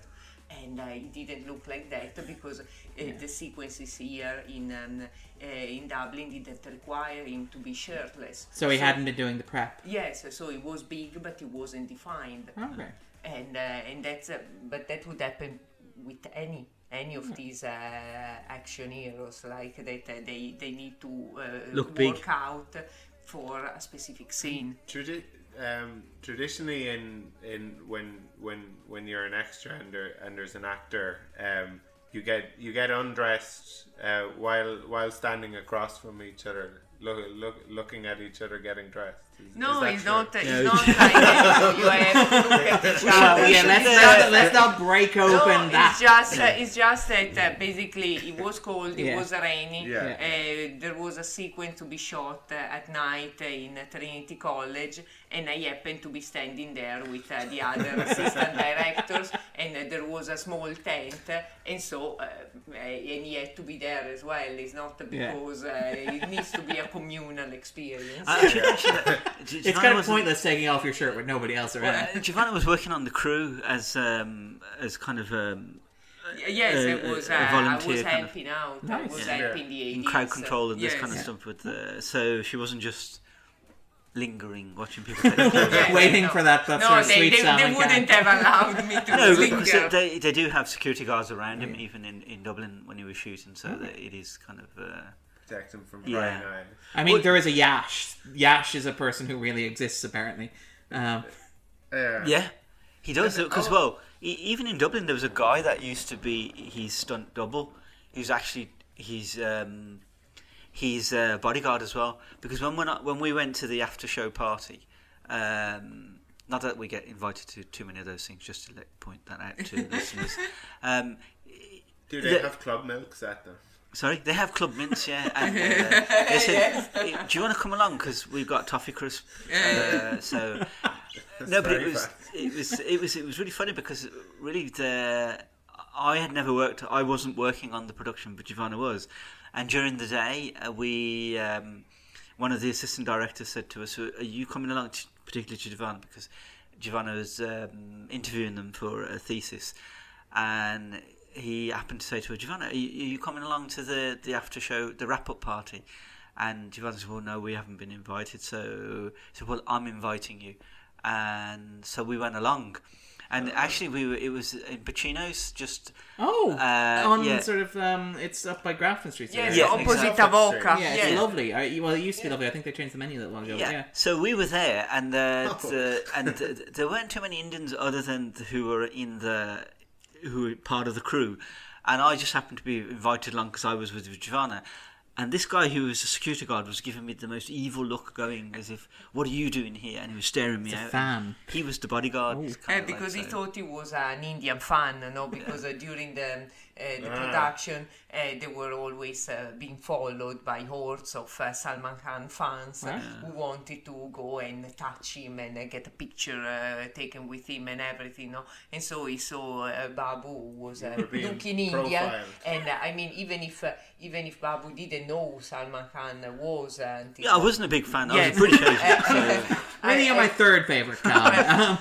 and so he thought that he was there to bother Salman, and Which instead I wouldn't have known he him was from he was Adam. there trying to take a picture of me with Salman. No, I was just actually there, just having a beer on the street, just passing by, and he was like, I was just. We'd bought a beer, and he was looking at me. And he didn't recognise me. No, and so. then he saw that he was with me, and because me and these other students from Trinity who were volunteering on the sets, we were talking to the bodyguard. So he knew us, and so he saw he was with me, and he understood he was fine. I mean, Yeah, so that was it. That's our Salman Khan story. All right. Is there anything else you want to talk about with the film? Anything that we've missed? Anything that sort of jumps out at people that we haven't discussed with regards to The pole dancing during that. During the I'm heist. about you seeing. One thing, sorry. It's also pretty great. No, I just wanted to say I appreciate It was very. I was thinking, who is this pole dancer? And I'm like, oh, Jessica. That's Jessica. Jackie Fernandez. she's a con woman, a government agent, a breaker of hearts, also pants wearer. also a hot pants wearer. The other thing is that not that I'm objecting, but the film did kind of now in the current climate with the Me Too movement and all this kind of stuff. Indian films they're still kind of objectifying women in that sense that There's that's the the weird role of. moment where the banker shows up and like they're like, oh, by the way, I love how easy it is to get $1 billion. not a billion rupees or krone. It's $1 billion, and two of them. We need two of them now. But I love the bit where the banker shows up. He's like, oh yeah, I'm sure I can arrange that loan. And he like stares. He's staring at one of the women, and Salman Khan just sort of edges into the frame. Like a, don't let it happen again. Sort of way. Yeah, there's an interesting. There's a moment. And again, the fact that women can't fight men, they have to, again, there's the awkward moment where, Well, like, they do that Rana's... in the Fast and the Furious movies too. With Gina Carano's character and Michelle Rodriguez. Michelle Rodriguez. Michelle They do it again Rodriguez with Michelle Rodriguez and complained. Ronda Rousey. Yeah. Because in the past, heroines in Bollywood films wouldn't be able to fight. I mean, apart from some heroine playing like warrior women in the past, but not traditionally. Bollywood heroines wouldn't be able to fight. But now, again, to show that they are more modern and more up to date with fight sequences and so on, also involving women. Several Bollywood films have women fighting that are sexy, able to fight, but also able to dance. And I But the camera did linger. Sorry to interrupt you, but the camera did linger quite a lot. The hot pants. The hot pants were noted. Definitely. But it's such a funny thing. A couple of things. First of all, it's not that women can't fight men. It's that men can't fight women. Yeah. Like, the moment where Rana's standing there, it's like, this is really awkward. Why do you have to have it that like women can only fight men? It's like, you realize if they were fighting a man, then that would be a man fighting a woman. Yeah. And kind of like punching them around. And then it would then it would be worse. So I think it's the hero can't fight women, because if you look in the warehouse sequence, you're right. The Almas Goons, are men. all of the men, all the but even There's Rana, a scene when they're kicking the crap out of the twins for like far too long. But that's like kicking them over and over again, and I was thinking, are they going to keep on kicking them? And they do. That's another. We're waiting for Sikander to arrive. Yeah. Like you don't see it this time, but he's gliding through the desert in his squirrel costume. There are a number of scenes that last like a little bit too long. While like, Sikander's waiting to show up. Yeah, the That one was where one they're of in the them. bus, definitely. But the then bit the where one they're where kicking they're being like getting the crap kicked out of them, this guy sticking the boot in. But it's like at some point they're going to stop and just let them cradle their wounds. But it's like no. Just keep on kicking them. I think the plan is like, once we're finished here, kick them to death. That was Singh's plan. It's like kick them on the ground until they die. But yeah, because she got booted quite a lot. She did though, didn't she? Yes, but I mean, this is a kind of cartoon, like violence, because you don't see, I mean, blood or a lot guts or of blood or anything particularly gory. It's just because this kind of kicking and so on is part of the spectacle. It becomes even when he rolls the truck over the guy's head, but, you just hear a squish. But exactly, but it's because you don't see anything happening, you just think, it's Salman that is so strong that he can casually move a truck, but you don't think that he's doing anything bad because you don't care about the other person. And that's the interesting thing, right? So you can boot a person to, like as long as you want, but kissing somebody is no. Oh yeah. I know, because it's still This like is a that. family film. How dare you have it? Even when they go into the hotel room together. Kissing is still something that many big Bollywood stars wouldn't do on film. There's none of that in a Salman Khan film. No, He can kick the crap out of people. Yes, exactly. But because no kissing of the I main mean, character. they're still very conservative, especially in terms of family films. Because even this is a film that the whole family can go and watch. Yeah, because there's no sex. The typical Bollywood films would be for everybody, so there would be a bit of comedy for the kids, a bit of action for the guys, a bit of romance for the women, and family stories for the older member of the family, And so, I mean, they need to fit in certain categories, and they cannot show too much sex and violence. They can show, provided it is not So too much. Gory, But kissing and sex is something that is particularly frowned upon for family film. Obviously, there are other films, other Bollywood films that show kissing, no problem, but they are not a film for the wider audience. They are films for, they call them metropolitan audiences, which means people who are educated, middle class, and used to watching Western films. But if a film needs to appeal to the Indian masses, then it needs to not to have kissing and to adhere to particular conventions. It's so fun. It's so strange, though. It's so kind of incredibly puritanical, or it's like the whole audience is like Fred Savage in The Princess Bride, where they're like, "Oh, please, no kissing. Please, no kissing." But he falls into bed with her at one point, but he's still wearing a suit and they don't kiss. But he wakes up with the note on his pillow. Yes, I don't think I've ever seen his films with a kiss, isn't it? No, but he doesn't. No, but there are references even in Ekta Tiger. You see him with Katrina Kaif, who is naked with just towel? No, not a towel. It's a bed sheet on. But you don't see anything, and they never kiss. Oh, okay. So I mean, it's suggested. Obviously, the adults watching the film can put the pieces together. Yes, they can guess that they've been having sex, but you don't see any of that, and you don't see any kissing. It's even to the point where he is exposed as hugging Jessica, and the sister says like, "Oh, two good friends smooch," and with the implication that maybe either they do or they don't. Yeah. But before you can find out, he closes the laptop.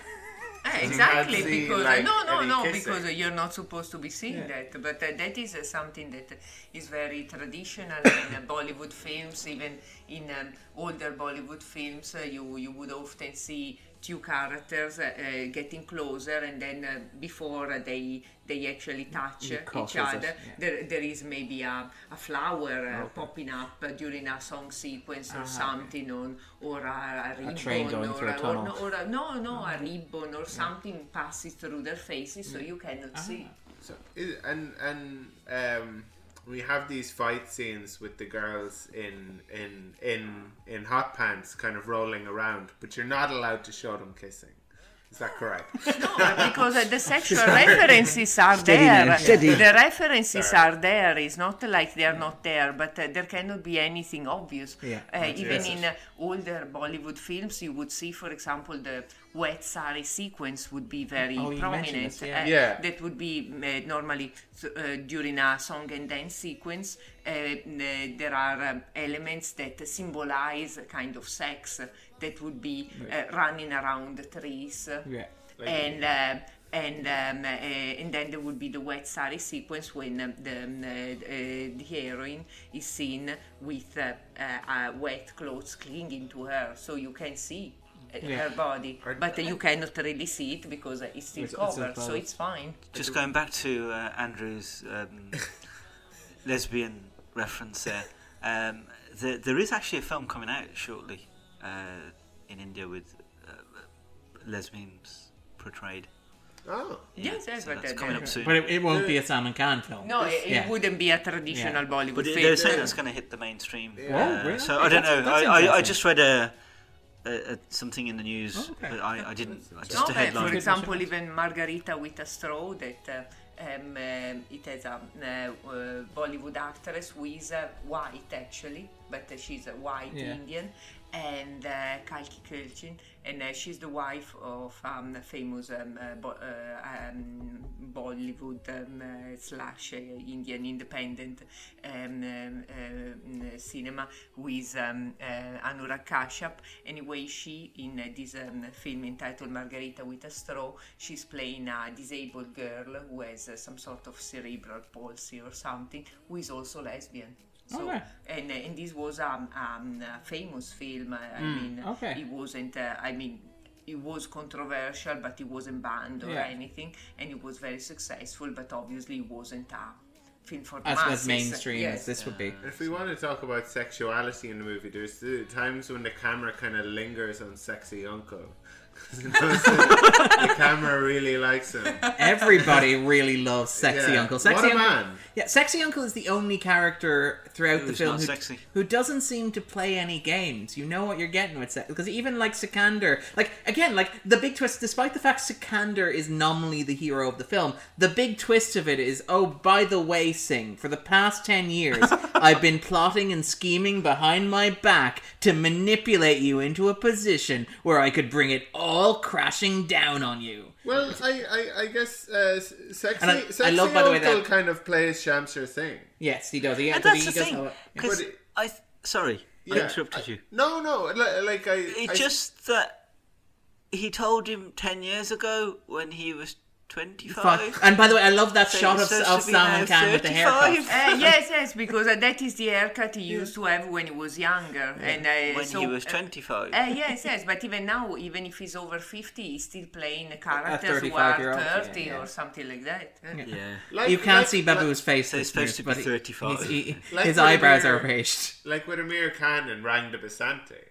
Oh, where he's playing a student. Yeah, but I like a lot of these actors are able to play a whole range. Like with the guy who plays Shamsher, it goes back maybe.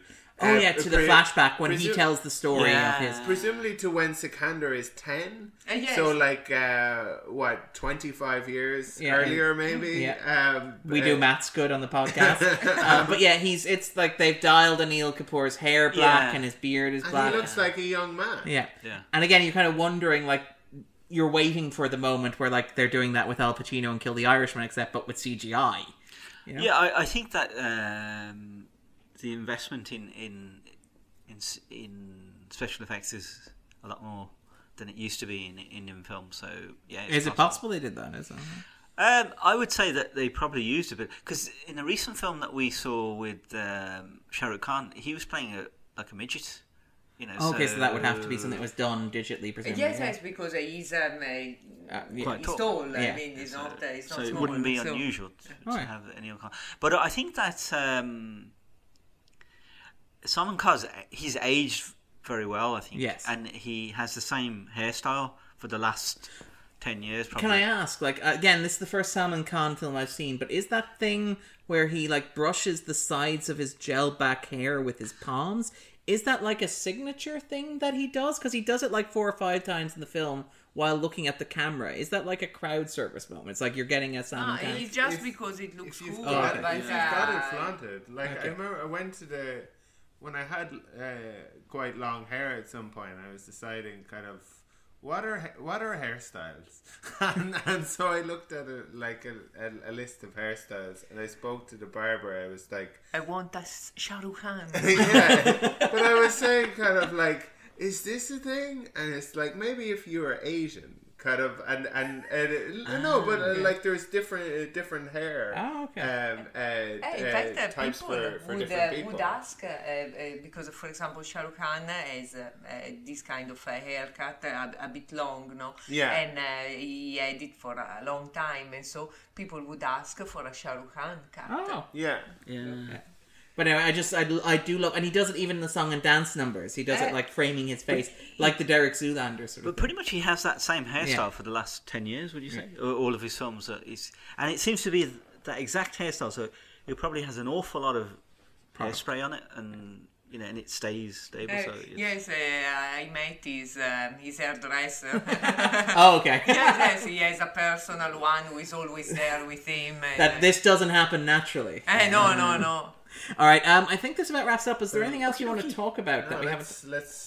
Let's take this out of here, baby. Yeah. Which is great. But yeah, so with that in mind then, is there anything you'd like to recommend for the listeners? Anything you enjoyed? Maybe along the lines of the film we just watched? Like, if people wanted something like Race 3 but was good, what would you recommend for them, guys?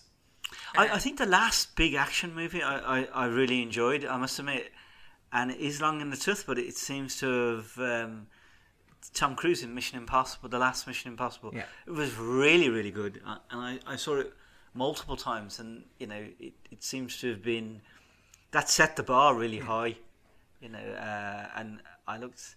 And then I saw the film, and then I saw the, like, documentary clips, and then you realise that he did a lot of his own stunts. Yeah. And you thought, you're mad, you're crazy. But he obviously did. Yeah. When he was jumping from one building to another. He really broke his ankle. He kept going. Yeah, he did. And you saw him in the actual film, and you said, yeah, he's limping a bit there. But The reason for that was that because he broke his ankle.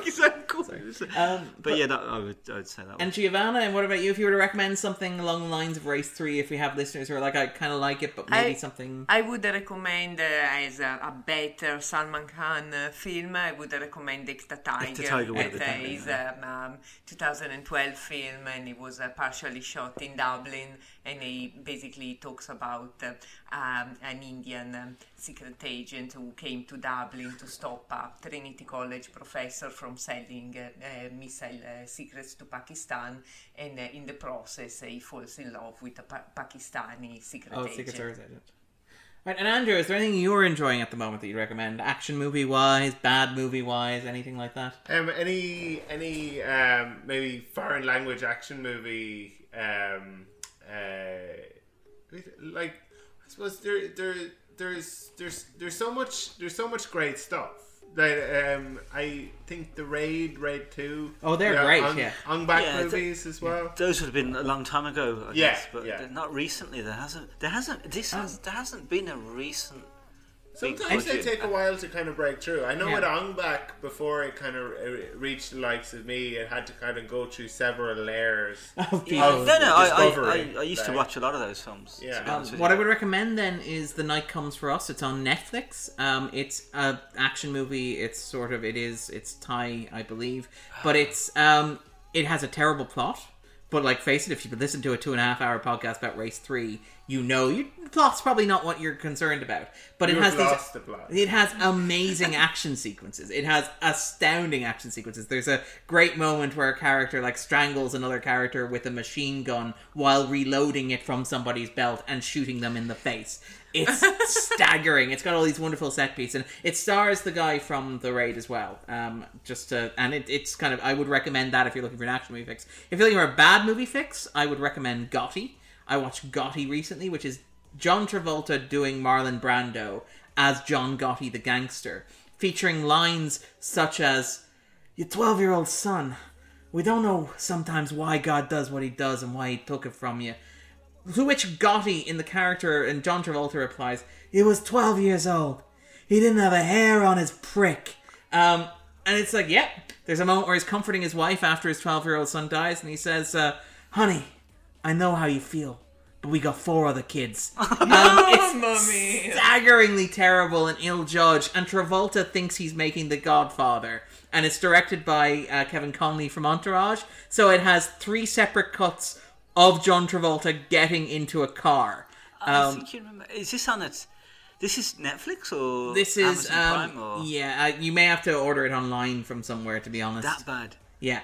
There's a funeral sequence in the Bronx in New York City that is set to House of the Rising Sun, which has the opening lyric, "There is a house in New Orleans." There's a moment where they talk about the 5 bosses from the 5 boroughs and name each of them slowly and painfully in case you can't recognize them. There's a meeting of mob bosses where they cut to John Travolta talking about how great the movie Goldfinger is because it features a scene with a bunch of mob bosses meeting. It's just awful, but in all the right ways. This is a TV series or a film? No, it's a film. Oh. It was supposed to be his big thing. It was going to be like his big Oscar push.